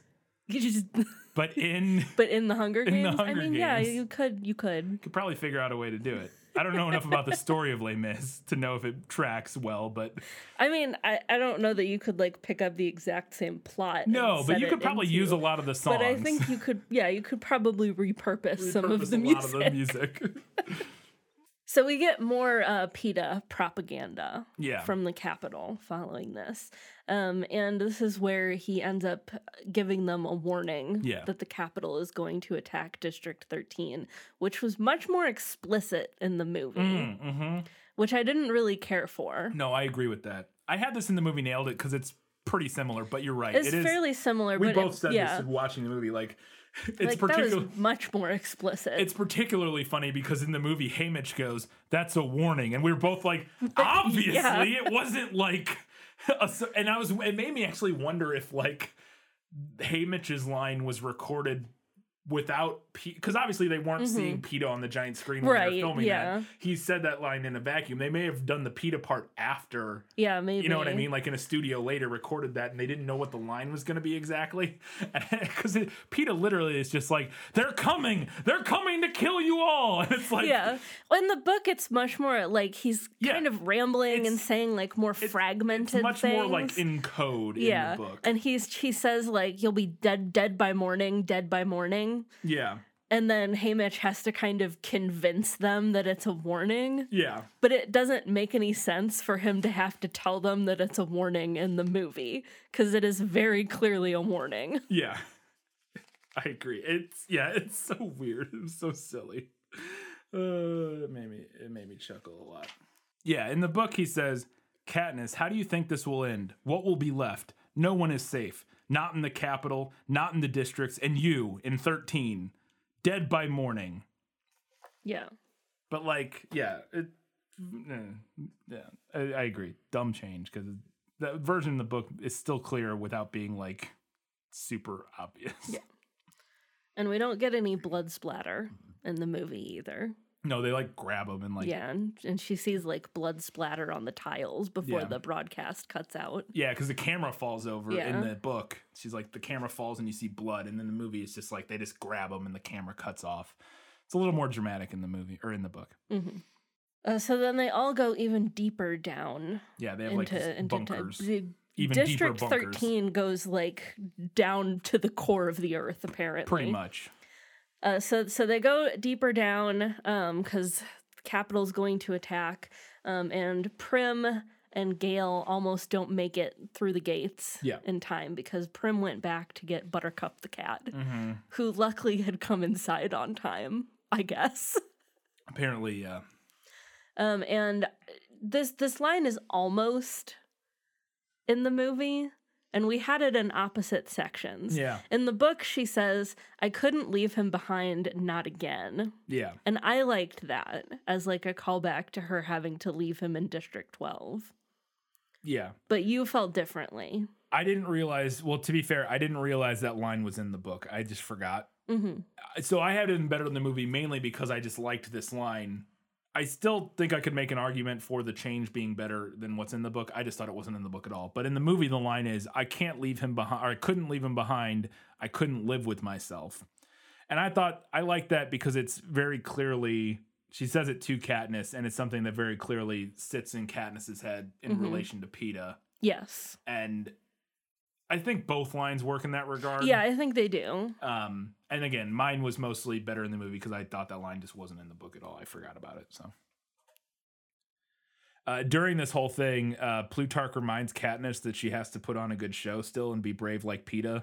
And she's like, just wants to hit him because he's just obnoxious. Again, some of the more like obnoxious side of Plutarch, which I wouldn't have minded seeing in the movie. And then during the bombing goes on for like days in the book, and I think it's only like overnight in the movie, it seems like, but it goes on for several days. Yeah, they're down there for days. In the book, and at one point when they finally, the bombing lets up and Katniss makes it into the command center, she goes in and she sees that they've busted out the coffee, which coffee is not allowed in another dumb thing. Coffee's not allowed in District 13 because they have like really puritanical rules about like drugs and stuff. So they don't allow caffeine or anything like that. But they bust it out as an emergency stimulant, to keep them all going because they're up all the time trying to deal with the bombing and that sort of thing. And I thought that was a fun little detail, again, for a dumb thing. I also liked Katniss because she's like, oh, I've never liked coffee. I think it's really gross. Yeah. And then Finnick is like, we have to put cream and sugar in it. Yeah. And I liked her in that moment figuring out like, oh, I actually like this. Yeah. When it's doctored up with cream and sugar. Because I feel like that to me is a very like late teens, early 20s revelation. Yeah. That like, oh, hang on a second. Wait a second. This is Wait a delicious. minute. It also makes sense for her too, because she's never had like sugar and cream are probably pretty. Well, she would have had cream because of the goat. They had a goat, which is never in the movies. But sugar, I imagine, is probably a commodity, and it's not something they had readily I'm access. sure that she wouldn't have had ready access to sugar. Yeah, probably not coffee either. Probably not coffee, but coffee, depending on yeah. So probably not even coffee. But anyways, so they get outside after the bombing. And they want to go film a propo and be like, look, we just got to tell them that you're alive, that we're all survived. Nobody died. District 13's fine. Your bombing didn't work, blah, blah, blah. And they get her up to the surface and she gets into this giant pit. And as they get into this crater, she sees that it's covered in roses, that they dropped white roses, that President Snow dropped white roses after the bombing. And she starts freaking out in the book and in the movie to some extent. I like this whole scene better in the book, in my opinion. But one of the main things is that in the movie, she starts yelling. She starts freaking out because she's like, he's going to kill him. He's going to kill Peeta. He's going to kill Peeta. And she like loses it. And that's literally like the opposite of what causes her to freak out in the book. Is she knows he's not going to kill PETA. Yeah. That he's just going to torture him forever. Yeah. As long as she's alive and like part of the rebellion. And that's what causes her to freak out. And now I get in the movie, it's easier shorthand. Right. That seems easier for her to yell, he's going to kill PETA. But that's the whole point. And the whole point of the revelation with the cat, which they even do in the movie. Yeah, they do that. Like the cat chasing the light and that she's the cat and PETA is the light. And you know, and then in that instance, she's Snow. But yeah, she realizes that no, they're just going to torture him and keep him alive forever to torture me. And so I thought that was kind of dumb and annoying that they changed it to he's going to kill PETA, and that being the thing that freaks her out because it's literally the opposite of the point of not what's going to happen. But whatever, it's fine. But on top of that, in the movie, she just sort of like hyperventilates a little bit. In the movie, she like loses it. Like in the book, she like loses it and is like sobbing and inconsolable and just like has a complete breakdown. And it just felt a little, I don't know, underwhelming. Well, we talked a little bit earlier about moments of vulnerability for her. Yeah. And this, I think, was another missed opportunity. I think the movie tried. Yeah. But it doesn't hit in the same way that the book does. Yeah, not in the same way as when you're reading the book. They literally have to like drug. Well, I guess maybe they do in the movie. I'm not sure. They sedate her in the book and like take her back down underneath because she's like just completely lost it. One thing that I thought a little detail about, so they decide they're gonna go save PETA and Annie and some of the other tribute like Joanna and stuff. And one of the things that I thought was really interesting is after she knows that that's happening, she runs into Finnick. And Finnick, she tells him that this is happening, and she expects him to be like freaking out like she is about it. And he's like fine with it. He's like seems kind of like okay, and he's like he says to her, and I liked this little conversation they have. He's like, well, by tonight they'll either be dead or with us. One way or the other, it'll be over. Like, it's a fair point. You know what I mean? Like he's like, and it's a fair point because it's and same for her. Like either PETA will be dead and you won't have to be suffering with this anymore, or you'll save him. Unfortunately, like a worse thing happens that she wasn't expecting, which is they save him and he's a Manchurian candidate. But yeah. Also, Finnick gives his big speech, and we'll talk more about that in later segments. But one of the things he talks about how is the Capitol basically sex traffics all the old champions, prostitutes them out against their will, and she asks Haymitch if that happened to him. Yeah. After she sees Finnick talking about this, I think she asked Haymitch. Pretty sure she asked Haymitch, and that actually didn't happen to him. And he says it's because they killed his entire family and his girlfriend within weeks of him winning the games. Because we found out in the last book how he won the games. He like exploited the Capitol's like the force field system to win the games, and they, in the same way that they hated Katniss for the berries thing, they hated him for that, and so they murdered his entire family and everybody he cared about. So they had no leverage over him because the way they sucker people into the sex trafficking is by like if you don't do what we tell you, we'll just murder like your parents or whatever. Yeah. And so they do it, but he's like they had no one to kill, and they couldn't kill me because they wanted me to be like an example to future champions. And I thought that was a really dark, horrifying little scene for like moment for Haymitch. And I was kind of disappointed we didn't get any of that backstory for him. Cause again, it makes him a more tragic, sad. I don't know. I mean, it makes all the champions more tragic and sad, but that in particular, I thought, ugh. So let's talk about the final big change kind of in the movie. I mean, it is a pretty big change because this doesn't happen at all in the book. No. They're going to save PETA, and Finnick is doing it live in the movie. In the book, it's like they recorded these and they're broadcasting them. In the movie, it's all happening live. and Finnick is giving his big speech. And in the movie, they make it just Finnick. In the book, Finnick and Katniss go record some stuff. They edit together a piece, and they're going to broadcast that out. And in this one, Finnick is talking live, and then at some point, though, things start going bad in the raid, and Katniss is like watching this all play out, and she's like, "Put me on the air." She like volunteers to be broadcast to like get President Snow's attention. And I didn't hate that initially, like wanting like give it like her like volunteering to do that in that moment.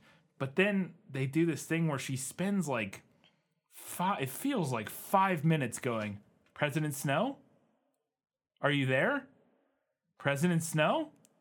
Felt like for President Snow, it's Katniss Everdeen, President Snow. And the way she does it feels like when you're on a Zoom call for work and somebody disconnects. There's like the weirdest amount of like, it all felt so casual. The way do you know what I'm talking about in that moment? Like, I felt like her delivery of President Snow, this is Katniss. It felt so wrong for the moment that I was like, what? It felt so silly.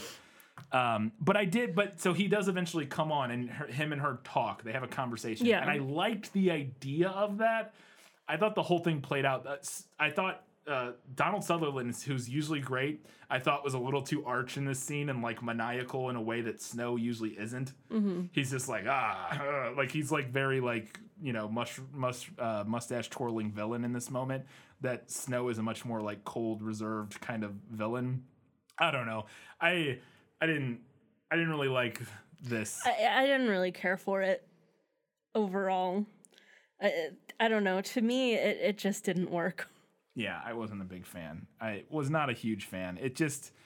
Well, and it was kind of confusing for me, too, because at this point in the book, we don't know yet that, like, basically they let it happen on purpose. That the Capitol lets them take PETA. Yeah. We don't know that. We don't know that. So, like, I was watching the movie, like, I don't understand because it just works. Like, they get them out. Yeah, because at one point there's a beat where, like, what happens? Somebody says something and it becomes clear that, like, because he says, like, "Oh, your friends are in the building right now trying to come rescue young PETA," or whatever. Yeah. And they're like, "It's a trap." And she's like, "It's a trap. Get him out of there." And it's like, we're both like, but we know that it works. Yeah. But to be fair, if you had read the book and not stopped halfway, you would also know that it was on purpose. It was on purpose. So we're in a very distinct situation where this doesn't work for us. Yeah, it really didn't work for me. Yeah. I was so confused. I was like, why are they doing this? Yeah. And it's so like it is like weirdly acted. I thought it was all just not acted great. Like that whole scene, like in general, her and Snow, I thought both were just not, they're both very good throughout all of these movies. And I thought this scene just didn't feel right. Like it felt like an afterthought, like maybe like a shot it in reshoots or something with like, I don't know, something about the whole thing. Yeah, maybe they did it more like accurate to the book and some executive was like, I don't understand. No, we need a confrontation between Snow and Katniss. We need something more explicit than. Yeah, I don't know. I was not a fan. I didn't hate it. I liked getting them in front of each other and talking to each other. I just don't think it played out very well. I don't think it came together in the way that if you told me they were going to have like Katniss and Snow are going to have a like during the raid she's gonna like talk to him over the I would be like, oh, okay, that could be interesting. But then if you show me this, I'd be like, no, okay, I guess that's what we got. Like maybe they both disagreed with the change. Yeah, maybe phoning it in. Yeah, it's just I couldn't get over how much Snow didn't feel like Snow from the rest of the movie. He's just like smiling and like again just mustache twirling villain, which is like not. Yeah, it's a far less subtle portrayal of that character. Snow he whispers everything and he leans in and he whispers in your ear that he's going to murder your whole family. He doesn't go, I know what you're up to. Ah, ha, ha, ha, ha. You thought you could. You thought you were smarter than us. Like, it's I don't know. Not a big fan. Anyways. All right. That was what we had for better in the book. Let's go ahead and talk about what we thought was better in the movie. My life has taught me one lesson, Hugo, and not the one I thought it would. Happy endings only happen in the movies. Finnick has a line at the very beginning of the movie, like right before the opening title card, where he says, they're talking about like PETA and Annie and them, and he's like, I wish they were all dead and we were too. And I thought that, I don't think that line's in the book. I don't think it is, but it really captures Finnick in this book. Yeah, Finnick in this book, and I think it's a good moment to sort of, it's a good, and leading right into the title card, I think it sets up the dire circumstances of this movie and sort of the just how horrible it is for everybody right now. There's a great shot when they get to 12. So eventually when we jump forward and she's going to visit 12 for the first time after the bombing, and they get there and the hovercraft, we see them flying in, and we don't see like much establishing shots of 12. They're flying over woods, and then we cut to her getting out of the hovercraft, and the hovercraft is behind her taking up the entire shot. And so we see her walk out and her reaction to what she's seeing, but we don't see what she's seeing. And we don't know at this point what... Yeah. This is the only good thing they did with the District 12 reveal, because, again, we talked about earlier about how it should have been the opening shot. But this moment is really cool. We see we see her reaction, but the hovercraft's taking up everything. She gets off, and the hovercraft flies away, and as it flies up, it reveals the destruction behind her, and it's a super striking reveal. It's a great moment, and I was like, okay, little bit of redemption for how I wish you would have started the movie. This moment works really well. Like, that was really cool. I was like, ooh, that's using film to your advantage there. We also get like a speech by Snow, kind of reestablishing him, and we, like, as he's giving this big speech, we see him execute, or not him, but peacekeepers are like executing rebels orders. in all the different districts. And just seeing that again, I thought it's a good stakes setter for the film, and it just immediately dials everything up to 11. And I like that moment. There was a little moment during that scene that I really liked too, where he when Snow starts talking about how anyone associated with the Mockingjay symbol has committed treason, and we see his granddaughter slowly start to undo her Katniss side braid. Yeah, which we established in the last movie, which was a movie edition. His granddaughter is a complete movie edition. Yes. And there was something else that we liked in that movie, too, was his granddaughter being, like, a Katniss fan. Yeah, and we mentioned that, that she talks about how all the girls are doing their hair like Katniss and whatnot at her school. And, that was a nice little moment. And then, like, almost immediately following that, we see Prim in District 13, and she has her hair in the signature side braid, which I also loved. Yep. Another movie edition that I liked, we see Katniss, we know she's having nightmares, and we see her in District 13 having a nightmare, and something that the movie added was her dreaming that PETA was there with her. Yeah. To help her through that, and then he's not there. Yeah. I also had that note. I thought that was a really nice moment. It helps remind us as movie goers who haven't seen Hunger Games since 2 years, whenever the last one came out, reminding us of their relationship, actually showing them together, and that specifically that aspect of their relationship of him helping her through her night terrors and that sort of thing. An Effie line that I loved, especially since we lost some of the like talk of trying to rebuild a republic. Yeah.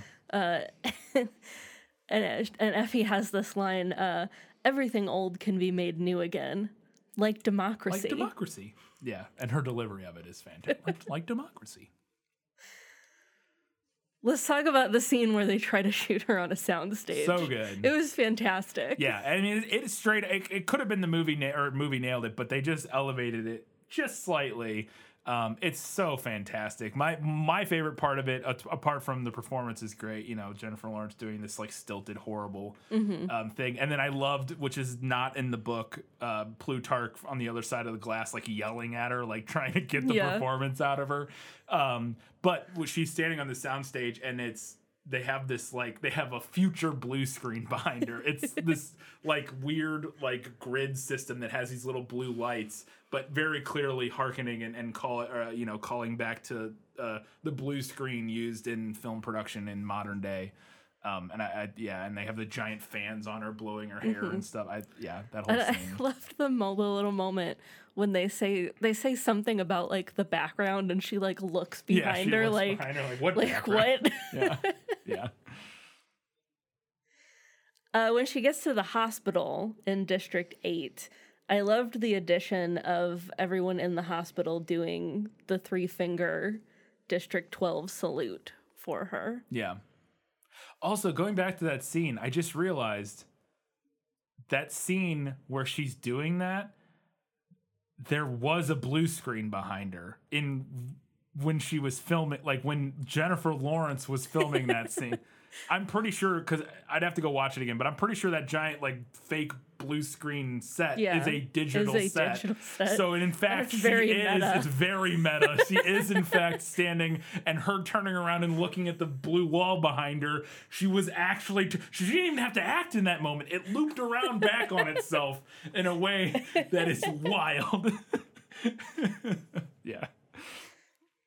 I did like this little moment when they, in the book, the bombers show up in District 8 and start bombing things and blow up the hospital. Yeah. But in the movie, and because we're in Katniss's perspective in the book, we don't know what led to that or anything. Right. There's no indication that they like knew she was there or anything like that. In the movie, we see they have surveillance footage and they see her in District 8, and then they send the bombers, and Snow has this little spiel about, he's like, bomb that, kill everyone in the hospital or whatever, and his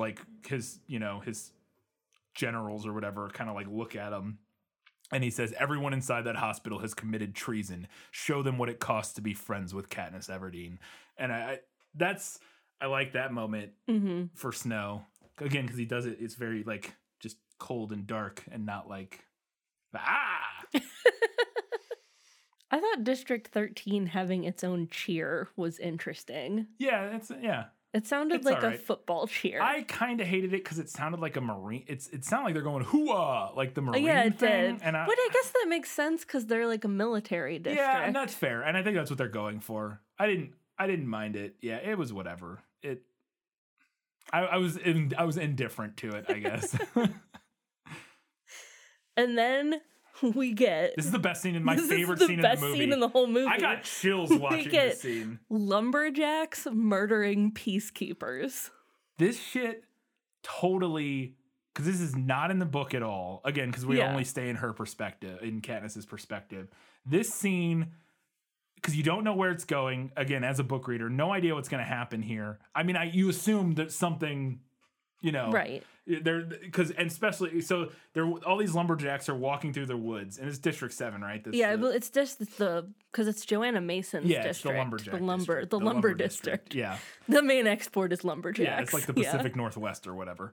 And they so they're all walking through the trees, and the peacekeepers behind them walking them out to their to go. Cut down trees or whatever, and one of them does the the Mockingjay whistle, and they all just start running, and a bunch of them are getting mowed down, and it's super like what is their plan here or whatever, and they all start climbing the trees, and you're like, what the fuck is happening? And it's wild and it looks cool because they're doing that. I don't know if you've ever seen like the lumberjack. Yeah, the lumberjack climb. Yeah, I don't know what it's called. Because I used to, when I was a kid, every now and then on ESPN they'd play like the lumberjack games or whatever, where they like chop down trees and use chainsaws and stuff as fast as possible, and one of them is climbing a tree like that, where they use like a rope or a chain, and they have like spikes on their boots, and they climb a 100-foot tree in like 10 seconds or whatever, and they all start climbing these trees, and they get up in the trees, and all the peacekeepers are on the ground. Yeah, and it's like misty, it's foggy, so they foggy. Can't see them when they get high enough. And the trees are really tall, because again, I think it's supposed to be like the Pacific Northwest or all like these, redwoods all these lumberjacks vanish up into the trees. Vanish up into the trees, and then you just hear from the distance, if we burn, you burn with us. And then this dude hits a fucking button and the whole forest fucking explodes and just blows up all of these peacekeepers. I was so unprepared for that scene, and I literally I was like, holy shit, that was awesome. That was so cool and so unexpected. And like, it like literally like took my breath away because I was just not prepared for it. And it was such a cool, like, action set piece, like, but also like terrible and horrifying, but like, and then, yeah, everything about that scene is just a master. I loved it. It was so cool. I love it. Best scene in the movie. So Katniss and Gale go hunting in District 13, which they do in the book. And this is mentioned in the book. They mention that like the animals aren't even afraid of them. But I liked this scene in the movie where she aims her bow at this like massive stag or like a moose or something. It's huge. And then it just like looks at her and she can't bring herself to shoot it. And I think Gale says it almost seems unfair. They're not even afraid of us. Yeah. And I liked that little scene. Yeah. It's funny because I was sitting on that and I was trying to figure out thematically what that scene was supposed to like who's the deer and who are the, you know what I mean? And I didn't track onto anything in my head immediately, at least, in terms of like, because that felt like a very poignant, like, we're making a point about somebody being the deer here and other people being the hunter, but nothing really meshed. You know what I mean? Yeah. And I thought about, I didn't think about it too long to like try to put it together, but I thought about it for a minute or two as and I was like, what is? I don't know that it necessarily meshes with like the players and what's going on in the main storyline, but I think it could kind of potentially mesh with what you were saying earlier about Suzanne Collins and this potential like message of like return to a simpler time kind of a thing when nature was natural. Yeah, I guess it could be, Yeah, it's interesting. I don't know. It is it's an interesting little scene, and I did like it a lot because I thought it raised interesting, like it was a nice little like slow scene that kind of made you think and go, okay, all right. And I mean, but at the same time, I was like, but what are we saying with this scene? And I wasn't sure what we were saying with the scene. Was my only like, it's not even negative because I'm sure it is. I just probably didn't put it together while we were watching the movie because I was immediately moving on to the next thing. But I did like that scene. I liked in the movie that they just changed. So in the book, Peeta's second propo that he does for the Capitol that we see is he's urging them all to no, what is he? It's the second one. This is specifically the one where he's addressing Katniss. Where he's like, Katniss, what are you? I know you don't want any of this. I know you weren't. You didn't want to be part of the rebellion.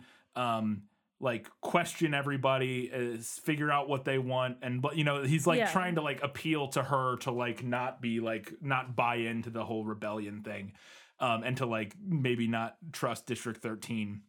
And in the book, she sees that in the hospital with Finnick. Yeah, her and Finnick see it together. And then they pretend they didn't see it. Like Finnick's like, pretend you didn't see that. And she does. And then ultimately she ends up getting mad at Gale because Gale never tells her about it. Like she pretends she didn't see it. She knows that he saw it, but he never says anything. He never says anything about it. And then that causes a bunch of tension because she's like, why didn't you've been lying to me? Why didn't you tell me about that? What the Propo Peeta did, blah, blah, blah. And he's like, well, we didn't know. And it creates all this tension. And the movie kind of shortcuts all of that by just having both of them see that together and then have vastly different reactions to it. And then that's what causes the tension. Like she's feeling for Peeta and he's like, he's a traitor. And I felt like they kind of shortcut it in a way that makes a lot of sense and also just feels like it works and without like the extra layers of like, I agree. I think it does truncate things in a nice way that also works for Gale's character. Yeah. Especially since we lost the fight about the prep team. Yeah. Since they're not in the movie. Yeah. I was a little sad that we didn't get to see her take Finnick to the woods. Yes. Because I think that could have been a really nice, like, quiet and meaningful scene I agree. between them. Yeah, because she does take him out in the woods in the book. So when they go to District 12 for the second time to film some more propos, this one in the movie, they change it up. And they don't change it up because this is what happens. They have Gale in the book recount the bombing of District 12. But in the book, we don't like get like a blow by blow analysis from him. Like Katniss wanders off to go do her own thing while he's, from my memory, like she goes somewhere else while he's filming this with them. But in the movie, we stay with him and she stays with them and listens to him recount all of this. And this is also appears to be in the movie the first time Katniss is hearing all of this. In the book, she already knows what has happened to District 12. Gale told her about it or something already. Yeah. So she knows all the details of what happened, but it seems like in the movie this is her first time sort of hearing this all come out. And I really like that change. I really like sort of Katniss's reaction to hearing all this, being able to see that for the first time. And then also just watching Gale go through all of it. I thought Liam Hemsworth did a really good job in this scene. And I thought it was just the way they go through all of it makes it and getting this story instead of from Katniss's sort of like head about what happened to 12, having Gale literally walk us through it was just a much more effective way, affecting way of doing that. And like this is a note I had because I was wondering if the movie was ever going to clarify this. We find out in the book, like in the very beginning, that 90% of the people from District 12 are dead, died in the bombing, which is like crazy. And he does at this point in the movie say that that like 800 people of the 10,000 survived or whatever. And yeah, I really liked that whole scene with him recounting the bombing of 12. I thought that was great. We talked a lot about the hanging tree scene in the last section because it was better in the book, pretty close, but a little better in the book. There was one little change that I wanted to mention, which I don't think was in the book. If it was, I missed it. I don't think it was. Which was Plutarch mentioning that for the propo, when they made their propaganda piece out of her singing this song, he changed Necklace of Rope to Necklace of Hope. Yeah. That was a good Plutarch moment. That reminded me of the other like gross Plutarch moments from the book. Yeah. Yeah, absolutely. Yeah, that was a fun little detail. And how proud he is of it. Yeah. He's yeah. Yep. So I really loved the bridge storming scene. We talked about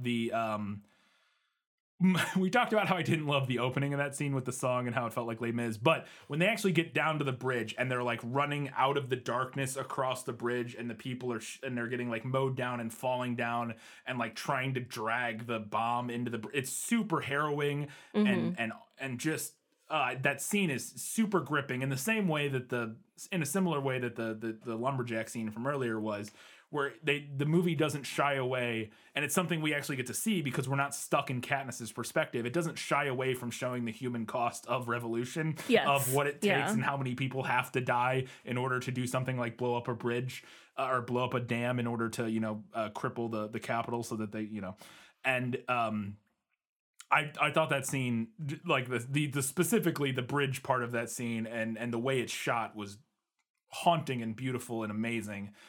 And I just like being able to see more of the broader scope of the revolution away from Katniss's singular perspective. So I really like that scene. I also really like that after when the bombing, the assault of District 13, that it starts before they get down into the bunker. Yes. Like they're on their way to the bunker. Yeah, they're on like the big hitting. ramps going down, down, down, down. Yeah, and they're on their way down, and I like that it kind of ups the stakes. Like the lights go out while they're all going down the stairs, and like the sprinklers are going off or pipes are leaking, one of the two. And it's just super chaotic, and like Katniss has like a PTSD attack in the middle of it, which I thought was kind of interesting. Kind of visualizing that, getting us another moment of her dealing with that. Like she like crouches down and like starts freaking out, and somebody picks her up, and she kind of has to power through it and that sort of thing. I thought that was all cool. I thought the countdown at the end where they're like, once Gale and Peeta show up, or Gale and Prim show up, the like 5, 4 was a little silly. A little bit. A little silly, but I get it. But yeah. But overall, I liked that, the way the movie kind of upped the stakes of it. I did think the movie upped the stakes of that entire like part of this in a good way, both by having it start while they were going down there, and then like her looking up and like seeing a crack. The cracks. And also just having it be like constant more bombs. In the book, it's described as like a bomb every few hours. Yeah. And they're just dropping like a few really big bombs is what it sounds like in the book. Whereas the movie, it's more of like a traditional like bombardment of just like continuous like bombing on them. I don't know. It made me think of like when you watch something about like World War II in London and like the London Blitz. That's what it made me think of. Yeah, absolutely, yeah. I think, so they make Finnick's propo at the end during the raid, like it's just him giving a speech, which I thought worked better. In the movie we talked about, or in the book we talked about how like him and Katniss record a thing and they edit it, and then she records a whole speech about how like Peeta saved her when she was starving with the bread. Yeah. And then Finnick goes and gives his whole speech, and then she mentions afterwards when she watches the edited version that like they barely use any of her story because Finnick's is just it's so much more important and more interesting and tantalizing. And it just and so when that happened, it felt like the movie deciding, okay, well, we'll just make Finnick's thing be the thing, just made more sense. It's like, why do a thing where we're setting up this like, because Katniss goes out and like bears her heart about this story, and then we're like, nah, it doesn't really matter, it's not that important. Let's just use Finnick's thing. It's like, well, I don't know, that felt, I mean, there's a thing there of like, you know, if it bleeds it leads, like Finnick's story being like her very heart bearing, like, you know, her bearing her heart and telling the story about Peeta was very tough for her, but then ultimately it like getting a few seconds is I think there's a point there in terms of like how like news and stuff and how media is, but that being said, I think it's cleaner to just be like Finnick's gonna go do his thing. And that's the focus. I also liked that it's more than just a distraction. Yeah. Because in the book, they want it to be like a distraction so that everybody in the Capitol is going to want to tune in to hear what Finnick has to say. But in the movie, they're also using that to like jam signals and things like that in the Capitol. Yeah. And I really liked getting to see the rescue mission. Yeah. We were talking while we were watching the movie, like right before this scene, we were talking about how we thought they were going to do this. Yes. And you called it. You were right. I had this in the movie, nailed it, but it is actually more accurate better in the movie because it isn't what they do in the book. But it is exactly what I expected. Is in the book we get a brief description of the rescue plan after it happens. They kind of go through like, oh, it involved gas and, you know, night vision, whatever. They like go through all, like some of the details in like one paragraph, but not much. And I wrote, as I was reading that, I was like, I wonder how the movie's going to show this, because Katniss isn't a part of it. Like, she's not there. And I'm like, I don't think they're going to have her go. I don't think they're going to make that big of a change. And I'm like, okay, what I'm imagining is we're going to get like a montage, like a back and forth cut with the propo playing and Finnick's speech and footage from the raid, and that is pretty much exactly what happens. Although Katniss is watching it, and we get it from like a first-person perspective. But going back and forth between him and the raid, back and forth was exactly what I was expecting. And so I had it in the movie, nailed it, because I was like, in my brain, that's what I was envisioning reading the book, even though that's not what the book describes. But I thought that was a great decision that they made in the movie, and I really liked a lot about what they did with the raid there.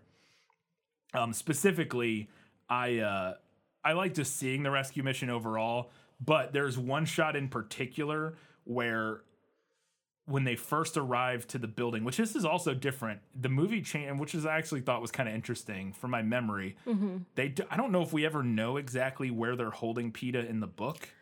I thought they did mention that it was in the tribute center. Was it the tribute center? I think they mentioned maybe that. Okay, maybe it was, and I just forgot that. Or I might be imagining that. No, that might be, but that's what it is in the movie, and that might have been what it was in the book. I couldn't recall.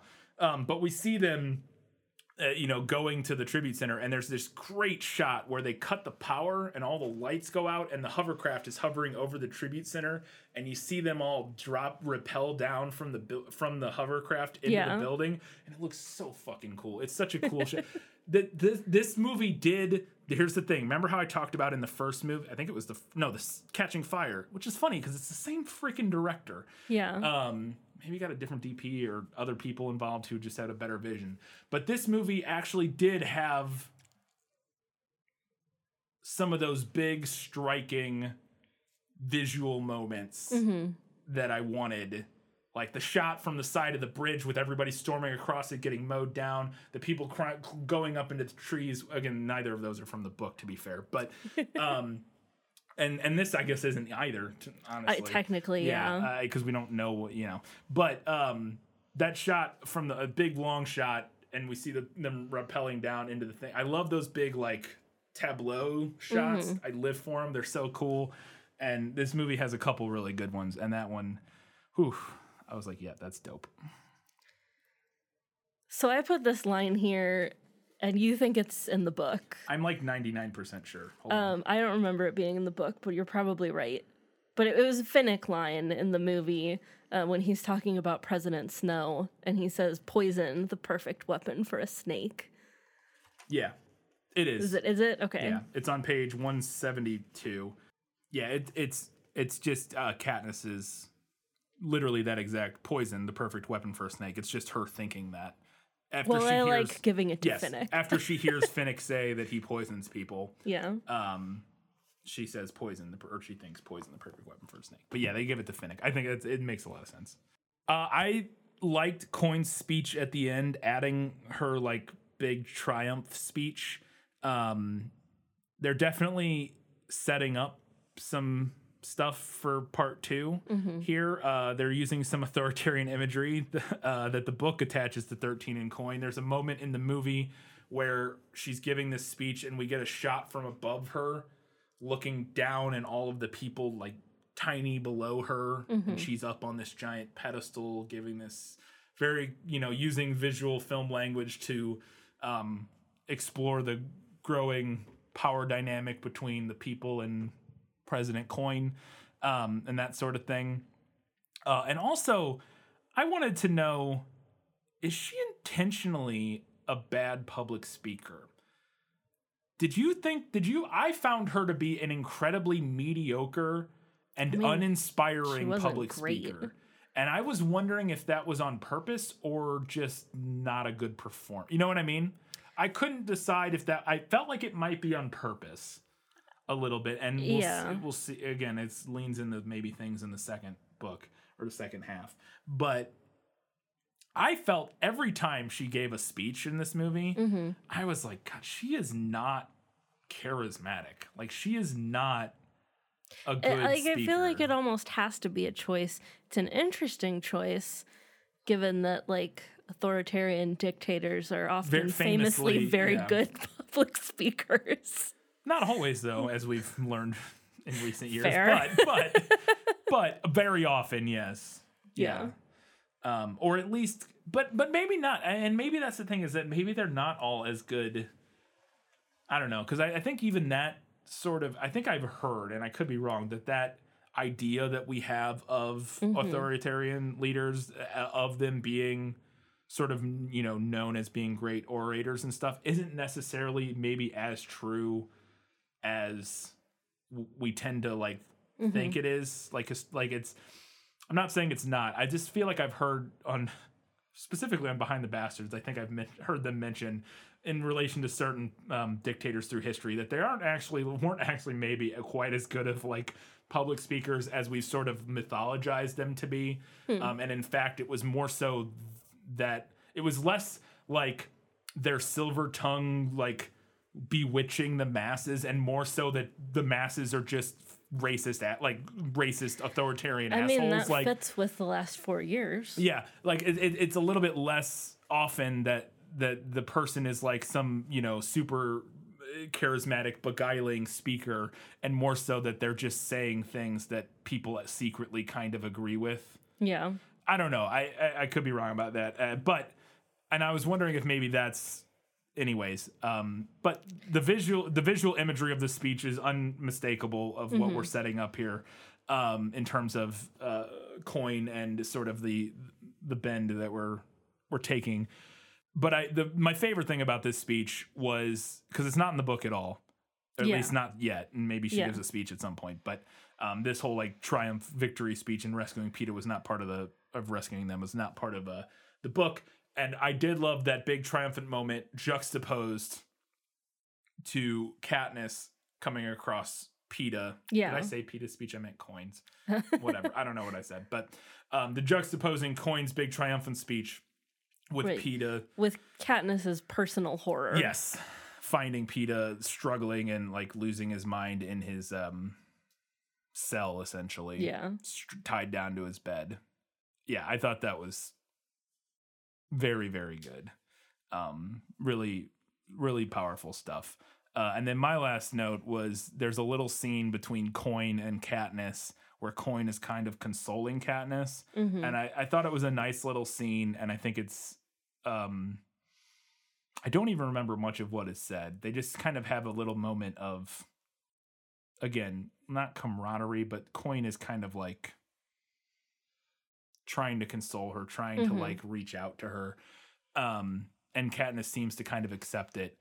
And I think that is a good little scene to sort of juxtapose to where events go down the road. So without spoilers. Anyways, that was what we had for Better in the Movie. We got a big old long list for the movie. Nailed it. So let's get into it. As I expected, practically perfect in every way. So we open up on that scene you talked about in the beginning where she's like hiding in District 13. And one of the things that the very first thing we open up on is she's reciting this mantra, which is something she recites in the book, which is like, my name is Katniss Everdeen. I'm from District 12. I survived the Hunger Games twice, but like all these things that help ground herself and help her remember who she is. Because she's been having, since she got a concussion from Joanna knocking her out, she's kind of been kind of foggy, and this is like her thing. And I liked them including that little moment, more so for book readers than anything, because I don't know if it would really make sense to moviegoers why she's doing that. Yeah, probably not. Because in the book, we know that she's doing that to kind of center herself and remind her of who she is. And that scene kind of opens right up on 13, like violating her autonomy and like dragging her out of this hiding space that she's in, which I think, again, is interesting that then the movie goes on to sort of very soften 13 to open on such a stark opposite of that was kind of an interesting choice. But well, and I think the purpose of that was probably just to lean into that like unsettling mystery like, at the beginning. Finnick having the breakdown and then being in the hospital the whole time, and his coping mechanism being tying knots with his little rope. They do that in the movie. We talked about Mahershala Ali is perfect as Boggs. Chef's kiss. Yes, so good. The look and feel of 13, apart from, again, them softening some of the elements of it, I thought the look and feel of it was what I imagined. Yeah, it's all like these big giant underground rooms, concrete and steel and bunkers, and they all dress in their identical jumpsuits and that sort of thing. So I thought that was pretty good. Speaking of Coin from earlier, I thought Julianne Moore is kind of exactly what you imagine.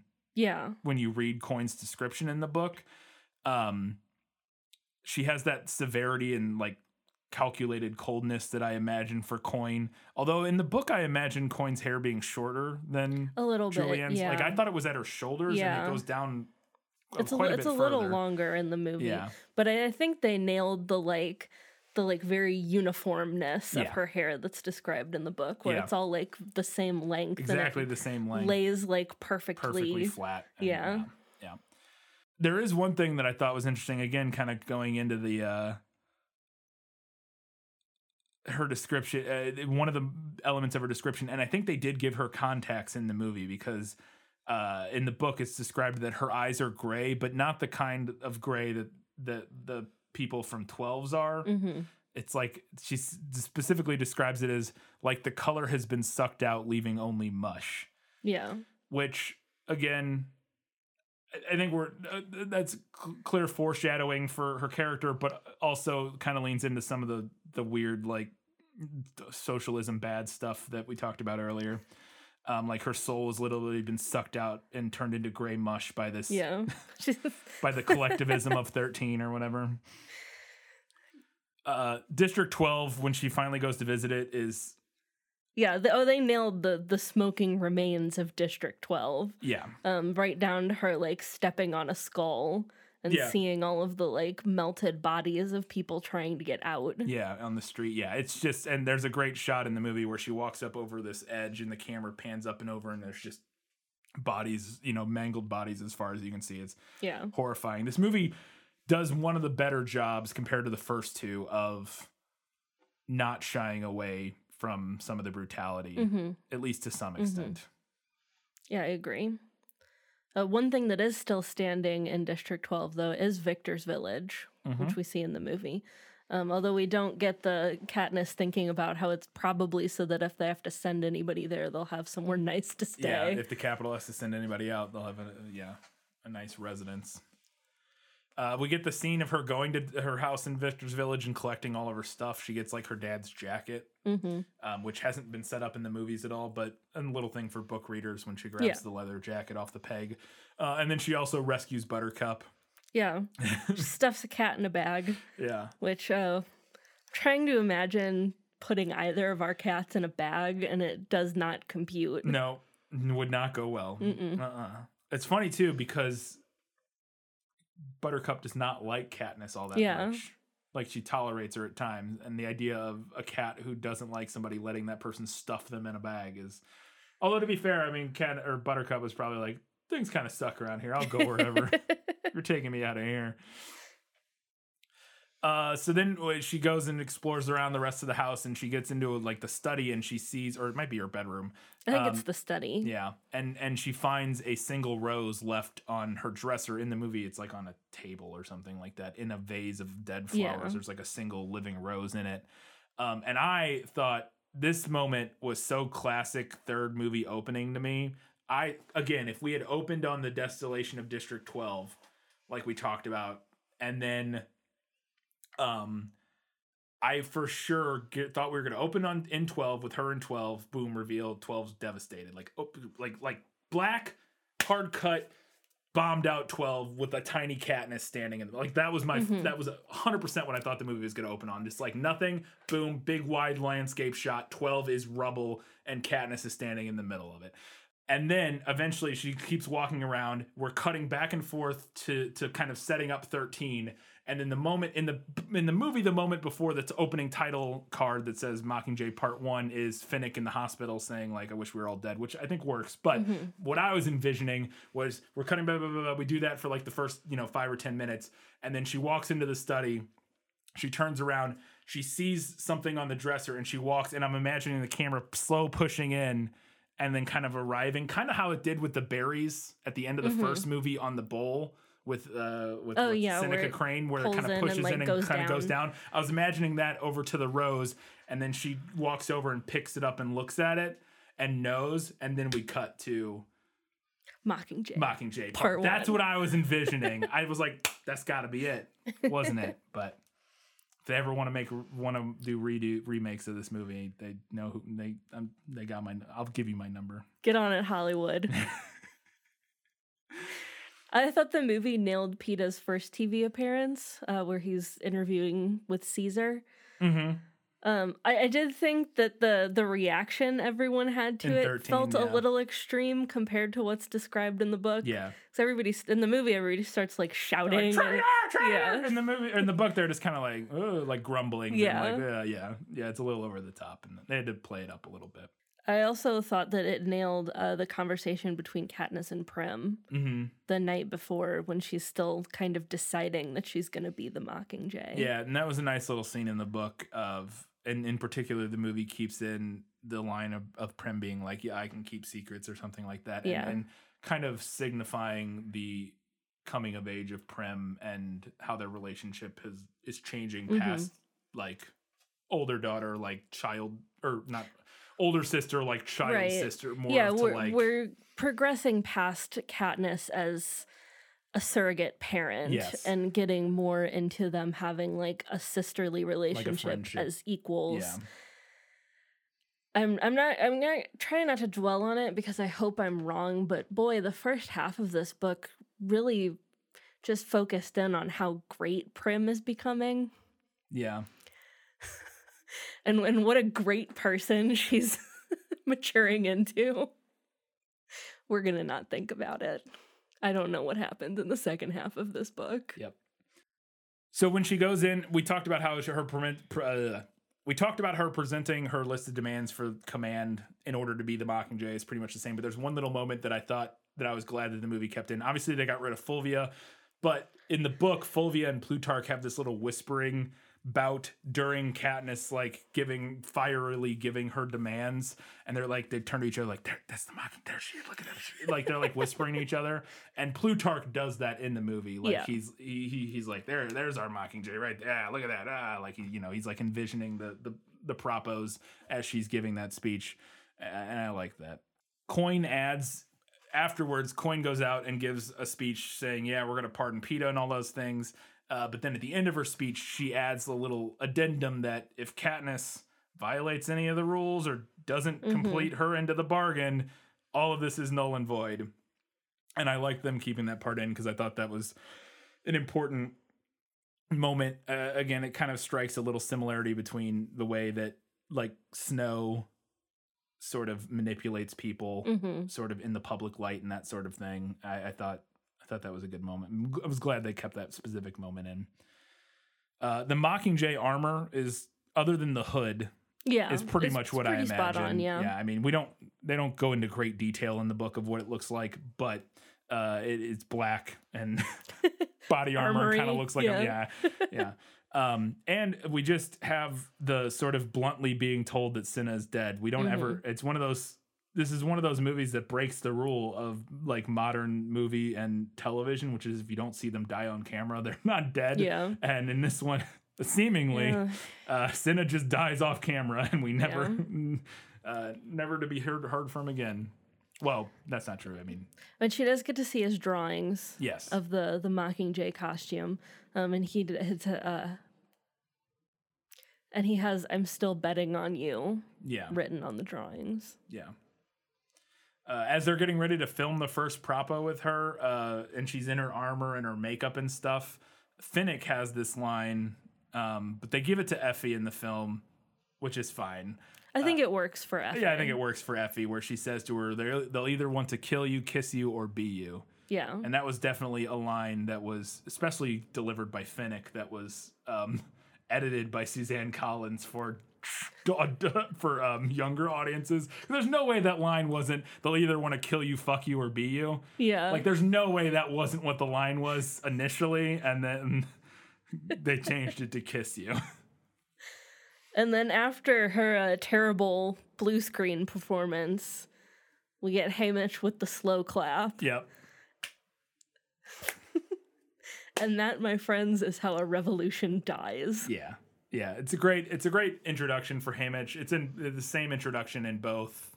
Well, I guess he's kind of in. I can't remember, but it's basically his introduction in the movie and in the book. And she mentions in the movie that he isn't looking well. Yeah, and which was something described in the book because he's now sober. Yeah, because they don't allow alcohol. Alcohol, in they don't allow 13. anything.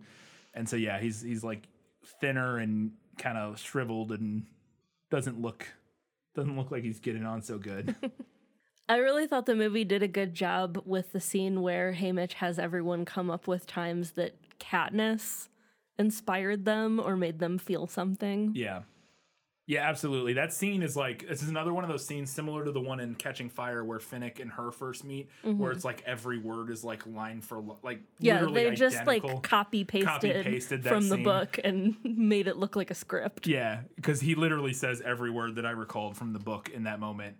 And then, yeah, at the end of it, he recommends throwing her into combat so that they can actually get some good footage.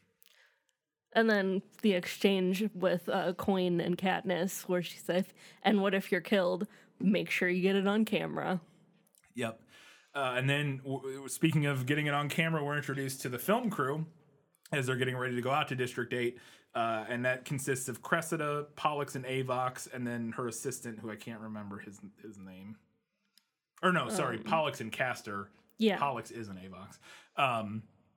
Which, do they even say Avox in the movie, or do they just say the Capitol cut his tongue out? I can't remember. I don't remember. Because I remember them saying they cut his tongue out, but I don't remember if they say. Well, because I think they do say the Avox. movies did a pretty bad job of setting that up. Oh, that's the thing. That's why I was wondering, because they had never mentioned Avox before this. Yeah. And so I was wondering if they used the word Avox here, because people would be like, what? Or if they... My bet is that they said Avox and then explained it. Yeah, probably. But then whoever Cressida's assistant is. But yeah, also, so this is fun. Pollux, the Avox, is played by Foggy Nelson from the Daredevil series. Also, he's Fulton or whatever from the Mighty Ducks series. I think it's Fulton. I can't remember. Whatever. One of the main characters, kind of, in the Mighty Ducks movies. But he's Foggy Nelson in Daredevil. And then Castor is the dude from The Expanse, who I can never remember the character's name, but he's one of the main crew members from The Expanse. So that was interesting. I did not realize he was in this. And then, yeah, Natalie Dormer plays Cressida. And she does do a very good job as Cressida. Yes. And I thought she nailed, like, the look, too. Yeah, so in the book, apparently... her head is entirely shaved. Yeah. And she has tattoos all over it. And I read in I don't think I mentioned this, but I read when I was doing research for the prequel, that it was Natalie Dormer's idea to shave half of her head and do the tattoos like that, which I thought works. It looks cool. It looks cool. It makes sense. And that kind of like half shaved like undercut was very in then too. Yeah, I was like, oh no, I'm in love with Natalie Dormer in another movie. Oh no. Again. So Katniss getting to 8 and seeing the chaos of the aftermath of the bombing in the hospital. It's very vividly described in the book. Like the smells and the sounds and everything. And specifically when they walk into the hospital, they have all the dead bodies like in the the foyer. Like in the hallway when they're coming in. The hallway before they get in, and that's the same in the book. And there's a moment in the movie where you see Katniss like covering her nose, and because it's specifically described how terrible it smells in the book.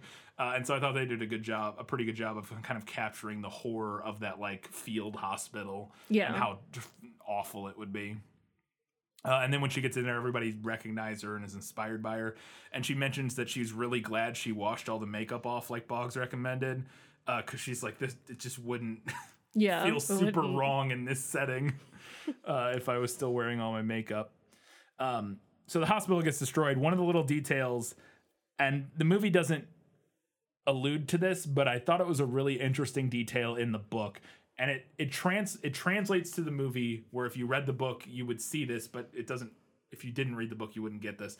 But so Gale's a miner, and there's a moment where after they blow up all the ships and they're running back to the hospital because they know the hospital got hit, and they get around the corner and they see that it's like on fire and collapsing, and she's like trying to she's thinking about like going in to try to help people, and she looks at Gale and he doesn't move. And she realizes, she's like, well, if Gale's not doing anything to try to help, that's a lost cause. Because Gale, being a miner, like, he knows this kind of situation, but also, like, they try to help until they know, like, it's completely a lost cause. And the fact that he's not trying to do anything makes her realize, the way that hit was like, oof. And that is what transpires in the movie. It's just we don't get her inner monologue talking us through it, but it works.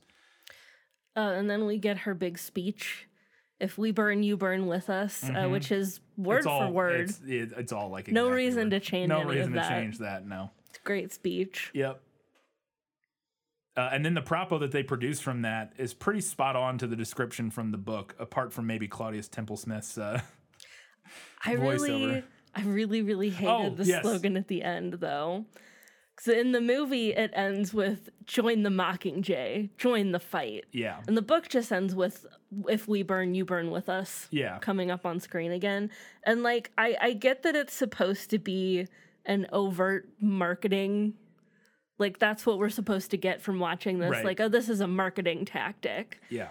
So I understand the movie's slogan, but at the same time, it was so cringy that it took me completely out of the moment. Yeah.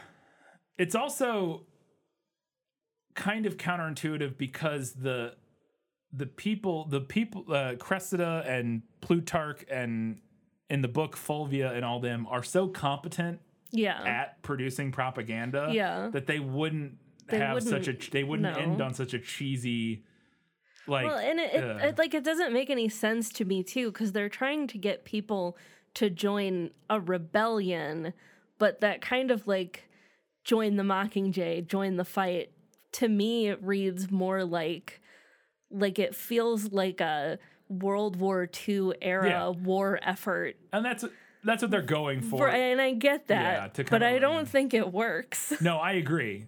Yes, but I don't know if the point is that it wouldn't work. I didn't like it.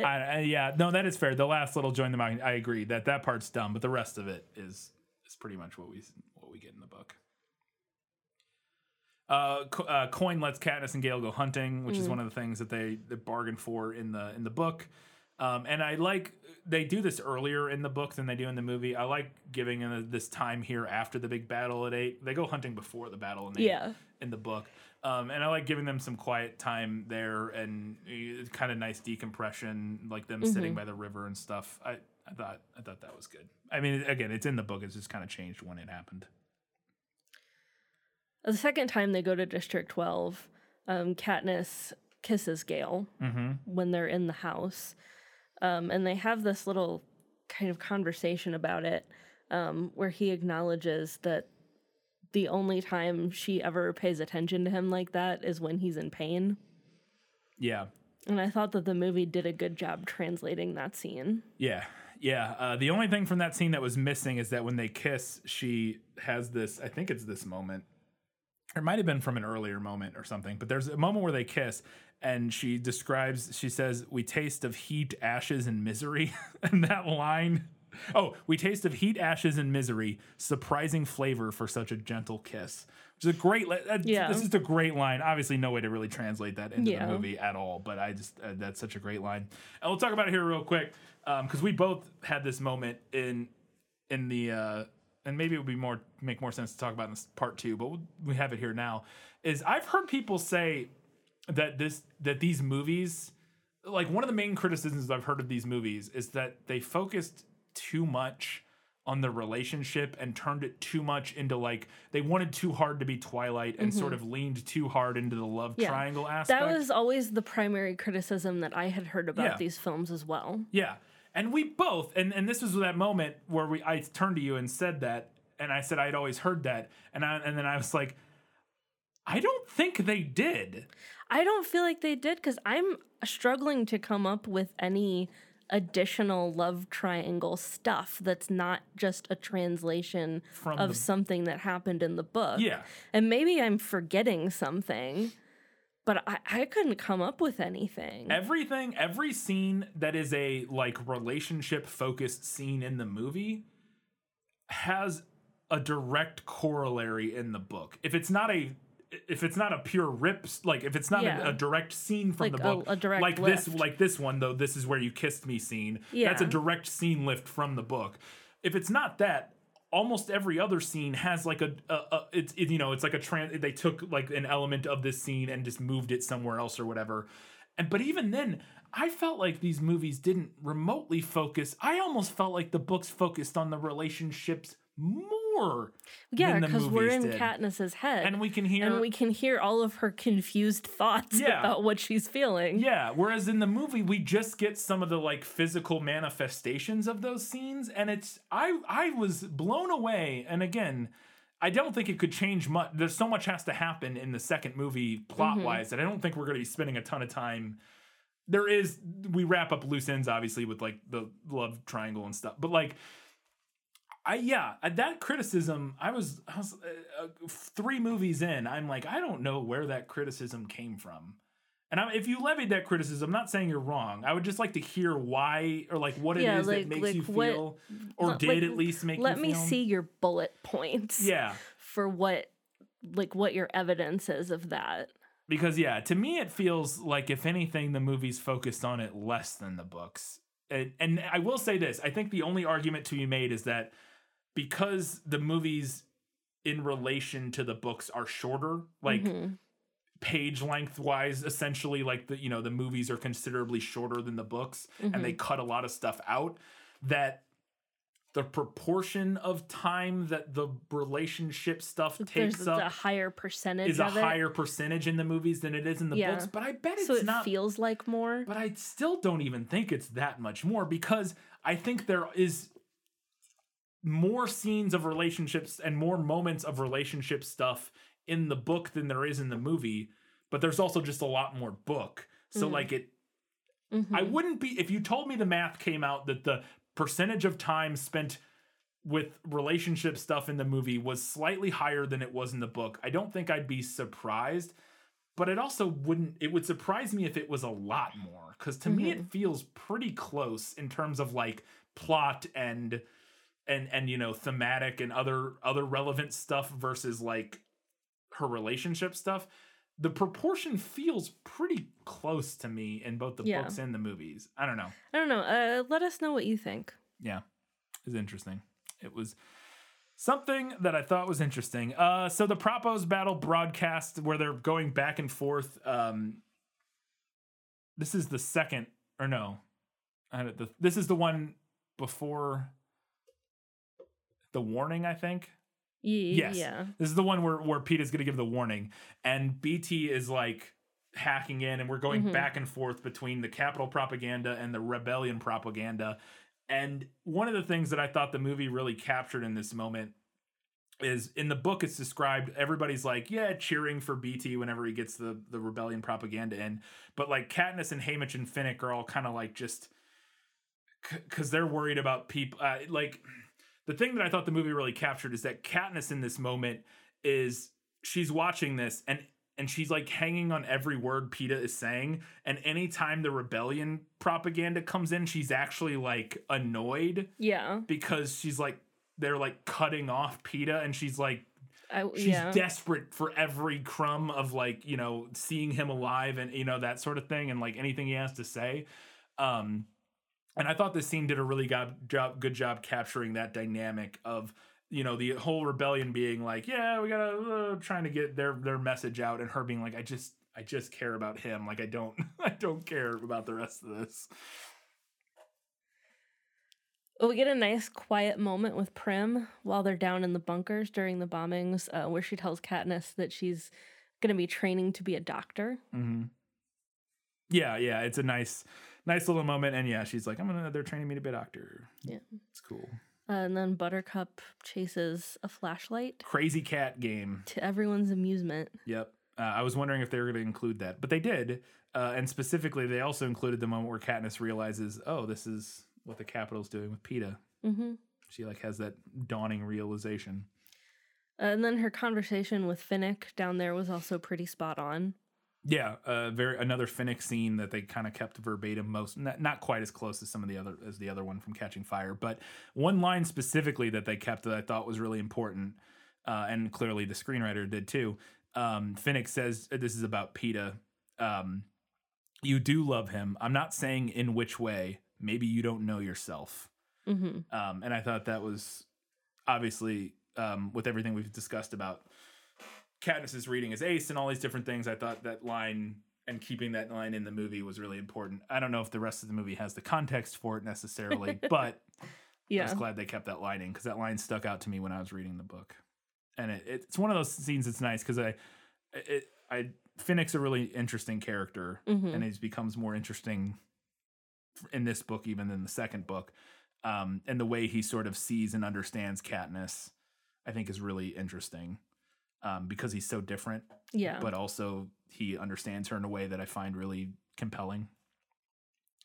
We find out that Peeta's warning bought them like 10 minutes worth of time, which ultimately we find out in the book. And I don't actually know. Well, we know they do say that it bought us 10 minutes worth of time, but they don't say in the movie. Katniss realizes in the book that 10 minutes essentially saved Gale and Prim's life. Yeah. That if they hadn't had that warning, they would have not made it into the bunker and they would have died. In the movie, Coin says, hey, Peeta's warning bought us 10 minutes, and I'll remember that, and kind of has like a, I'm thankful that he did that or whatever. But in the book, there's this really, sad moment where Katniss feels guilty and is like racked with guilt, knowing that she'll never be able to repay Peeta again. Yeah. For saving, Gale and Prim's life. Just another thing that she won't be able to once again, she could live 1,000 lives and never deserve him or whatever. I thought the movie nailed when they climb out and they're in the giant crater filled with roses. Very visually impactful. President Snow is such a drama queen. He absolutely is, yes. She's all about the theatrics. The theatrics, the aesthetic. Yep. Absolutely. And I thought, specifically the way it's revealed in the movie was really effective. It worked really well. Gale volunteers his tribute. He does, though. He absolutely does. He goes to rescue. They're sending a rescue mission to get Peeta, and Gale was the first one to volunteer, even though he doesn't really like Peeta. Even though I feel like he wouldn't have the kind of training that they need. Yeah, we did to talk do about this, an operation like that. Because I mean, he's a capable dude, but he's not military. He's not a soldier. He's a miner who can shoot a bow. But apparently, he's like Spec Ops now. He's like clearing. Now, to be fair, they've been at 13 for a while, so he could have been training. Enough. Yeah, he could have been. He picked it up quick or whatever. But yeah. The whole thing where Finnick's story about how the Capitol was, sex trafficking all the champions, and they would kill your family members.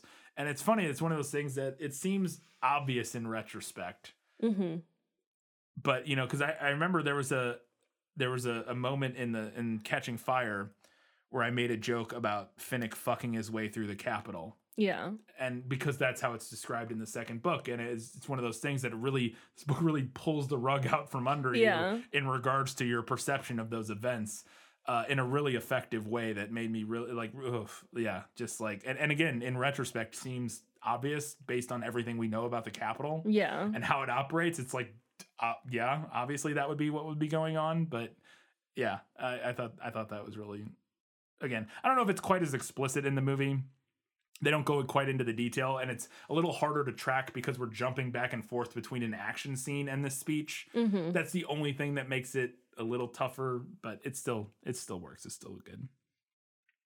And including him divulging all the secrets of how Snow poisoned his way to the top and that he drinks the poison himself, which is why his mouth bleeds. Yeah. So now the smell of blood on his breath and also the red champagne. Yes, we get our from the last movie makes sense. Yes, the blood in the glass was not just light; it was in fact blood. And in case it wasn't clear, when he's poisoning people, he also drinks the poison. He takes an antidote so he doesn't die, but it still causes like lesions and stuff in his mouth. Yeah. Like it doesn't sores that never heal. Yep. So says Finnick. Yep. Although, how much backwash is he letting back into his champagne glass? Yeah, that's gross, a lot. Sir. Yeah, gross. Yeah, that's an awful lot of backwash. He's just like swishing it and spitting it back into the glass. Yeah. Yep.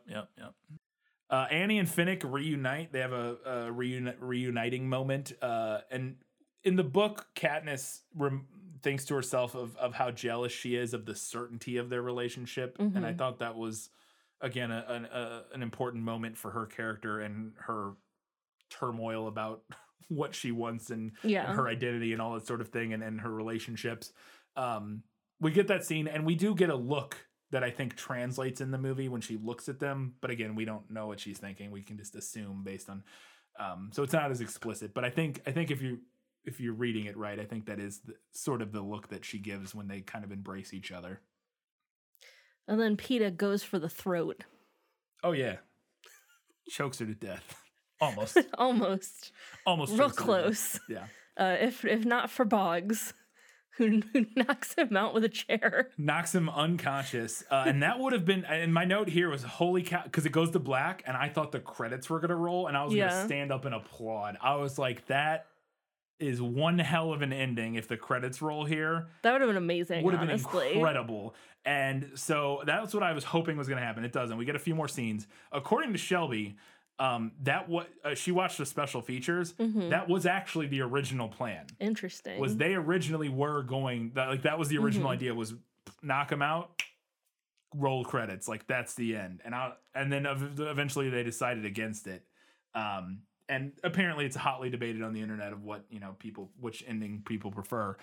I do like the last scene of this movie. Yeah, I do too. Like with her with the speech and with Katniss seeing PETA in the bed. I like that, but man, that would have been a very effective ending. For the impact and for the just the WTF moment of the theater just, oh God, would have been so good. I would have done. Give me executive producer power. I'm rubber stamping that roll credits after Boggs knocks him out, but. And then we get an explanation of what's happened to him. Yeah. And what hijacking is. Yeah. Yep. And then we do find out that they letting them go, and Snow letting them take PETA out was because, again, I read the next couple chapters in the book, and it is explained. Boggs is even with all of our preparations, it was way too easy. If we hadn't rescued him tonight, they probably would have dropped him off on our doorstep next week to kill you, or so that so that was in fact the plan. That wasn't the movie trying to add some weird drama or stakes that wasn't there. That is in fact what was going on. So all right, that's it for all of our better end segments. We have a few odds and ends before we get to the final verdict.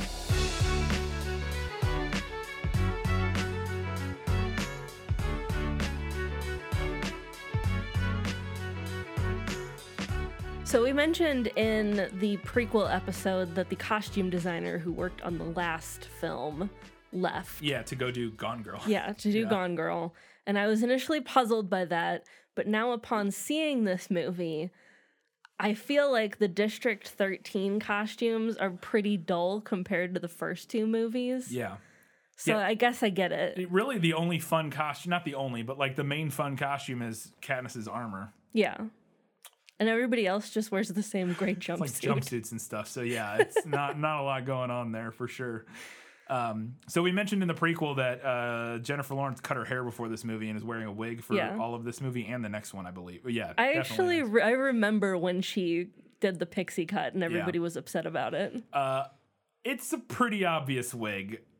Yeah. It's not distractingly bad. It's not horrible, but it is a wig. I think even if I hadn't known that fact, I might have realized that was a wig. It's pretty apparently a wig, but yeah. Which is, it's whatever. There's a specific line that Effie has that I thought was funny. She says to Katniss, we'll make you the best dressed rebel in history. And the movie plays it as a comforting line in that moment, which I get because it's coming from Effie, but it still tickled me because I'm like, oh yeah, that's a thing that Katniss has always cared deeply about. Yes. Yeah. Yeah. One of the things I noticed this time, which I don't know if I noticed as much in the previous movies, is how much the visual motif, specifically the costumes for District 11, lean into some vaguely problematic caricatures and tropes for Southern black farmers. Yeah. Particularly of a certain time period, like Reconstruction and slave times. they all have, we see a shot of them in like the square, and I don't remember it being so overt in the and maybe I'm wrong. I felt like it wasn't quite as overt in the last they're one. all dressed like the dude from Song of the South in this one. And like overalls and straw hats in a way that, and so like there's lots of things, like, so District 11, we talked at length in previous episodes about, I actually think that overall what Collins is doing with 11 is like a very progressive idea of sort of because this whole thing's about class and the class disparity and that sort of thing, but then within that still acknowledging racial disparities and how 11, a predominantly black district, faces discrimination and horrible shit that like District 12 doesn't, which is an equally poor district, but they're all white people, like, you know, mostly white people, that sort of thing. But yeah,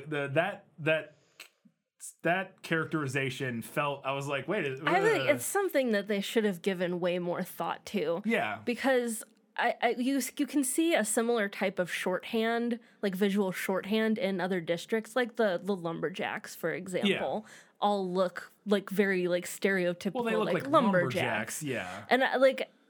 And I think they should have given that way more thought. It's just it's especially because it's 1,000 years in the future or whatever, and the fact that they look like turn of the century, like, you know, like 1900s reconstruction or whatever. Like, like I said, they all look like I can't remember the character's name from Song of the South. Like they're dressed like exactly like that character, and I was just like, that seems. Like, we get it.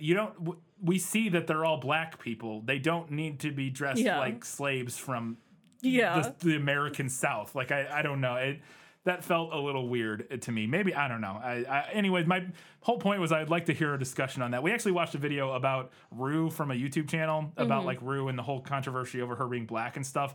And in that video, the video's writer and narrator, I guess, mentioned offhandedly about District 11 and some problematic stuff, and like maybe that's a whole nother video. And we both were kind of like, we at the time weren't like, I had not gleaned any super problematic stuff about 11. In fact, I thought it was maybe like veering the other direction of being actually pretty progressive, but I don't know if this is what they were referring to or not.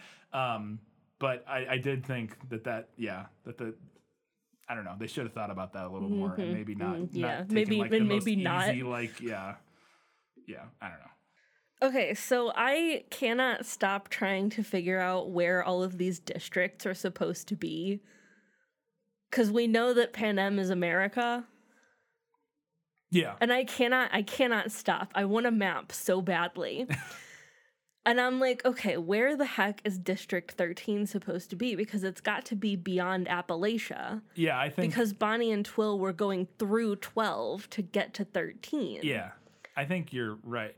Didn't you... Wait, did you not... Well, I had earlier, I was like, maybe it could be like the Pentagon? It's Washington, D.C., 100%. Washington, D.C., do they have... I was trying to think of like, where do they have nuclear weapons? It's D.C., 100%. Okay. It's gotta be. Because most of the nuclear weapons are like out west, right? A lot of them, yeah. But I mean, the coasts have the nuclear weapons, yeah. But they're also everywhere. So you think? I think it's DC. It's also why they have the infrastructure for bunkers, and fair enough. I think it's supposed to be DC, yeah. At least that's my guess. Although they're not quite as close to the ocean as I would imagine. Well, I don't know. We don't ever see like. Yeah, we only see kind of like forested area. Yeah, and DC's inland a little bit. Whatever. I think it's 100% supposed to be DC. Yeah. Also, it's the place where the new push for a republic is coming from. I think it's 100% supposed to be DC. Would be my guess. Maybe like Philadelphia or something, but probably DC. That would be my guess. I think one of the things that the book does really effectively is the dueling tensions is sort of dealing with the dueling tension of lying to Katniss for the greater good versus how that violates her autonomy. Mm-hmm. It's really messy, and I think Suzanne Collins does a really good job making it clear that it's not like a cut and dry answer. Like, there's times where Gale and people lie to her and they like keep her out of the loop on stuff, and she always obviously they're lying to her and they're using her at times in a way that violates her autonomy, but I think it's also one of those, it does kind of come down to a really interesting distinction of like sometimes lying to her. And again, not things like overtly violating our autonomy, but things like lying to her, which is people lie to each other all the time for various reasons. And I don't think they're all the same level of degree of like taking somebody's autonomy away. They are to some extent, but when you lie, but point being that like they lie to her a lot of times for things. And I think we're supposed to see that as a violation of like her agency, which it is to some extent. But I think the fact that they kind of have to lie to her sometimes in order for certain things to transpire in order to overthrow a literal fascist dictatorship. I don't know. I think that Collins gives a balanced accounting of both how that sucks and is terrible, but also it is what it is. I don't know. Like, you know what I mean? Do you get what I'm saying? Yeah, I get what you're saying. I because that was the thing that happens throughout this book, you know, where she gets upset about not being told things or not knowing things. And it's, I don't know. I think it's never, Collins doesn't come down hard on like one side or the other of which is correct, in my opinion, because I think they're both right. Yeah. In it's a very interesting exploration of that issue. Yeah. My last note here, I thought this was funny when they're sneaking into the Capitol to rescue PETA. It's dark because the power's out, and they're sneaking in their hovercraft, which is super loud. Yeah.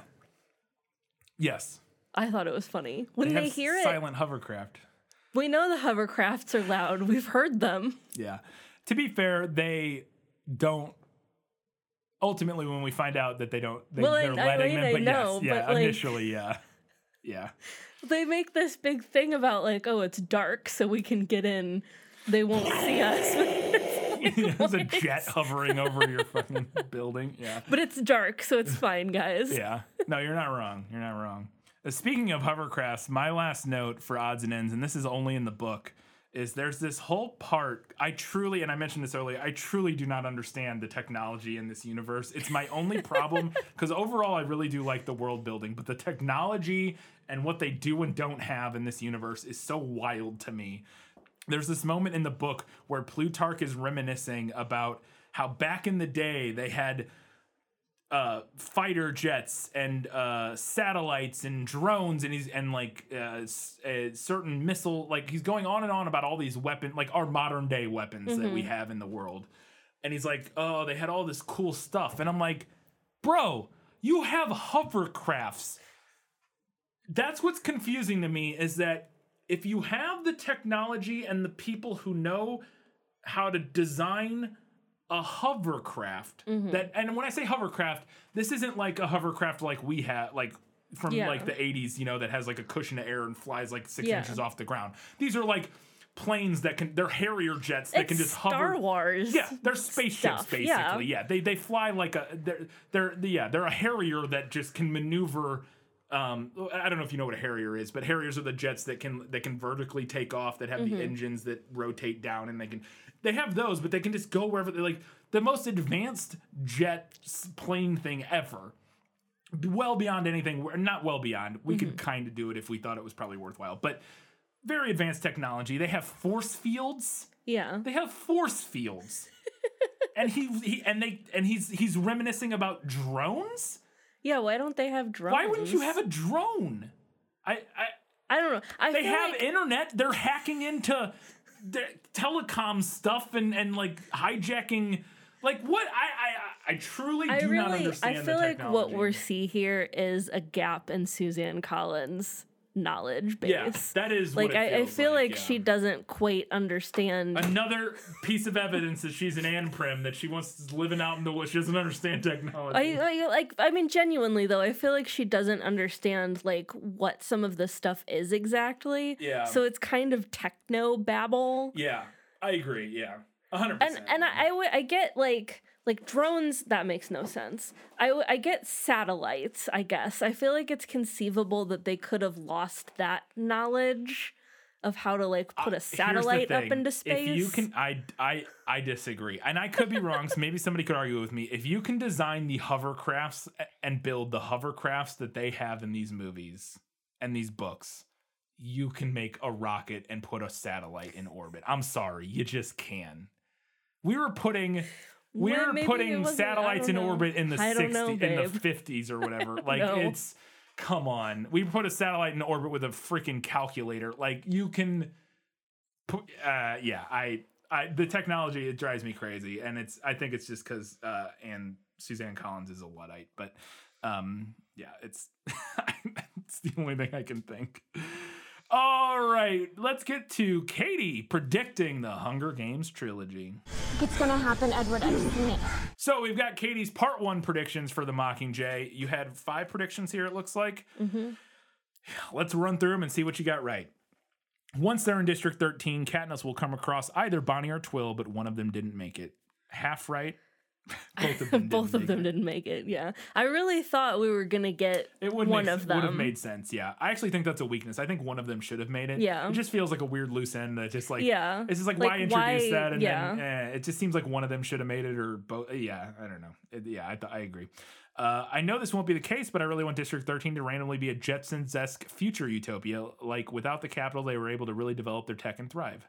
Not exactly. It's the same tech as the Capitol. In fact, less tech, kind of in some ways. We got more of a dystopia than a utopia. Yep. Katniss will break out of wanting to just give up upon seeing Prim again.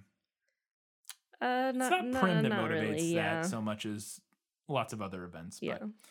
But, Katniss's mom will briefly think that Katniss is actually pregnant and be upset with her about it. That does not happen. No, it doesn't happen. She's in on the secret. I think. Oh, it is mentioned in the book. But they just kind of... They say that they're going to spread a rumor that she lost the baby because of the electric shock. Yeah.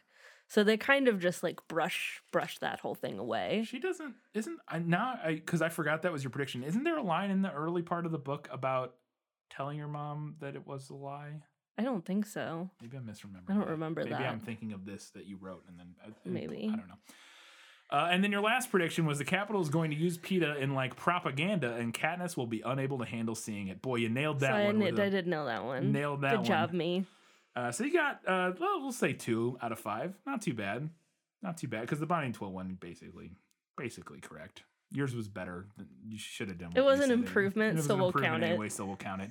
All right, here are Katie's predictions for Mockingjay Part 2. All right, so I know that Katniss is heading off to District 2 in this second half of the book / second movie.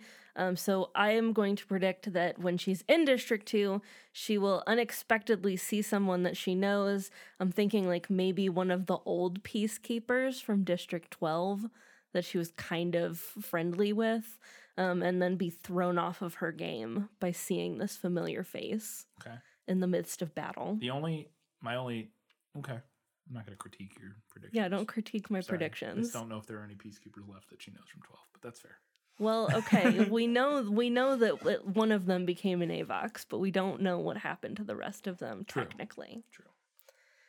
My next prediction is that PETA will pretend that he's gotten better, but really he hasn't, and he's going to make another attempt on Katniss's life. I like that. I like that a lot. Next prediction, once PETA actually is better, because I'm assuming he'll improve at some point. Maybe I'm wrong on that count. But I'm assuming he'll improve at some point. And once that happens, he and Katniss will get married for real, maybe as like a propaganda thing. That would make sense. I don't remember. And my last prediction is that the rebellion will be ultimately successful, but Snow will somehow escape and Katniss will be paranoid about it forever. Interesting. All right. Those are Katie's predictions for the Mockingjay Part 2. Before we get to our final verdict, we wanted to remind you that you can do us a giant favor by heading over to patreon.com/thisfilmislit, supporting us there for $2, $5, or $15 a month. All of that money supports the show and is very much appreciated. You can also do us a favor by heading over to social media on Facebook, Twitter, Instagram, or Goodreads. Follow us on all those platforms, and, we post stuff on there, and it's cool and good, and you should follow it. So there.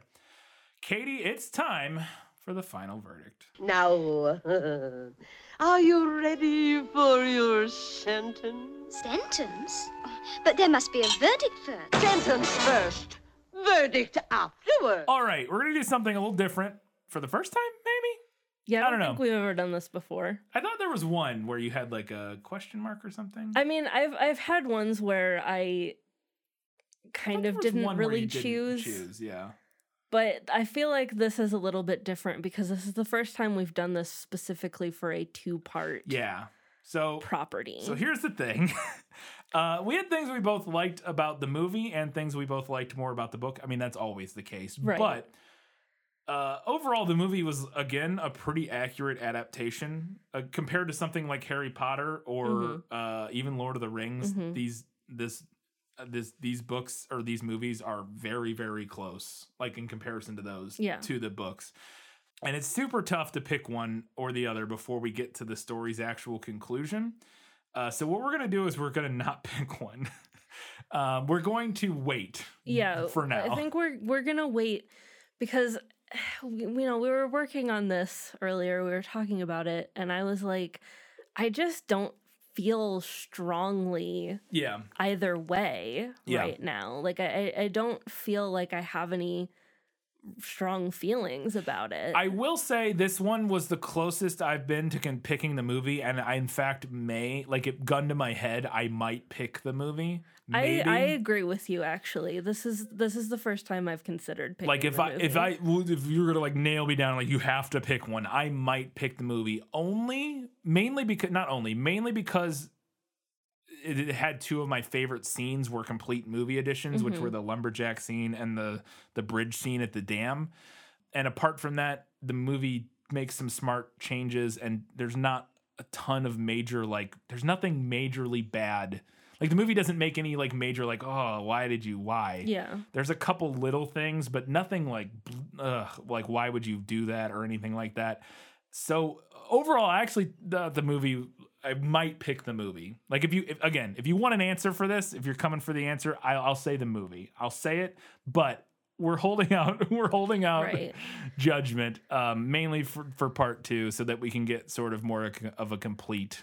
Yeah, and make a more complete, like, call on this one. And part of where I'm struggling, I think, is that a lot of the changes that were made are things that I feel like I have to see how they play out before I can figure out if I like that change or not. That was a big thing I talked about earlier with some of the changes to District 13 and Coin and where all that goes, and, like, I don't know how I feel about that yet because I don't know how it ends. Yeah. So it's tough to decide. Like not knowing what the movie is going to do, if anything, with those changes. I just feel very... It's very hard to give it, to pass a verdict on it. But like I said, that being said, this is by far the one that's the closest and even leaning towards the movie. Although I did enjoy... So just to get back to some of the stuff I've talked about for myself, having watched or read this books before, I did much prefer the first half of this book over my reading it the first time. Mm-hmm. There were still elements I didn't like of it, and there were still things that I found a little unsatisfying.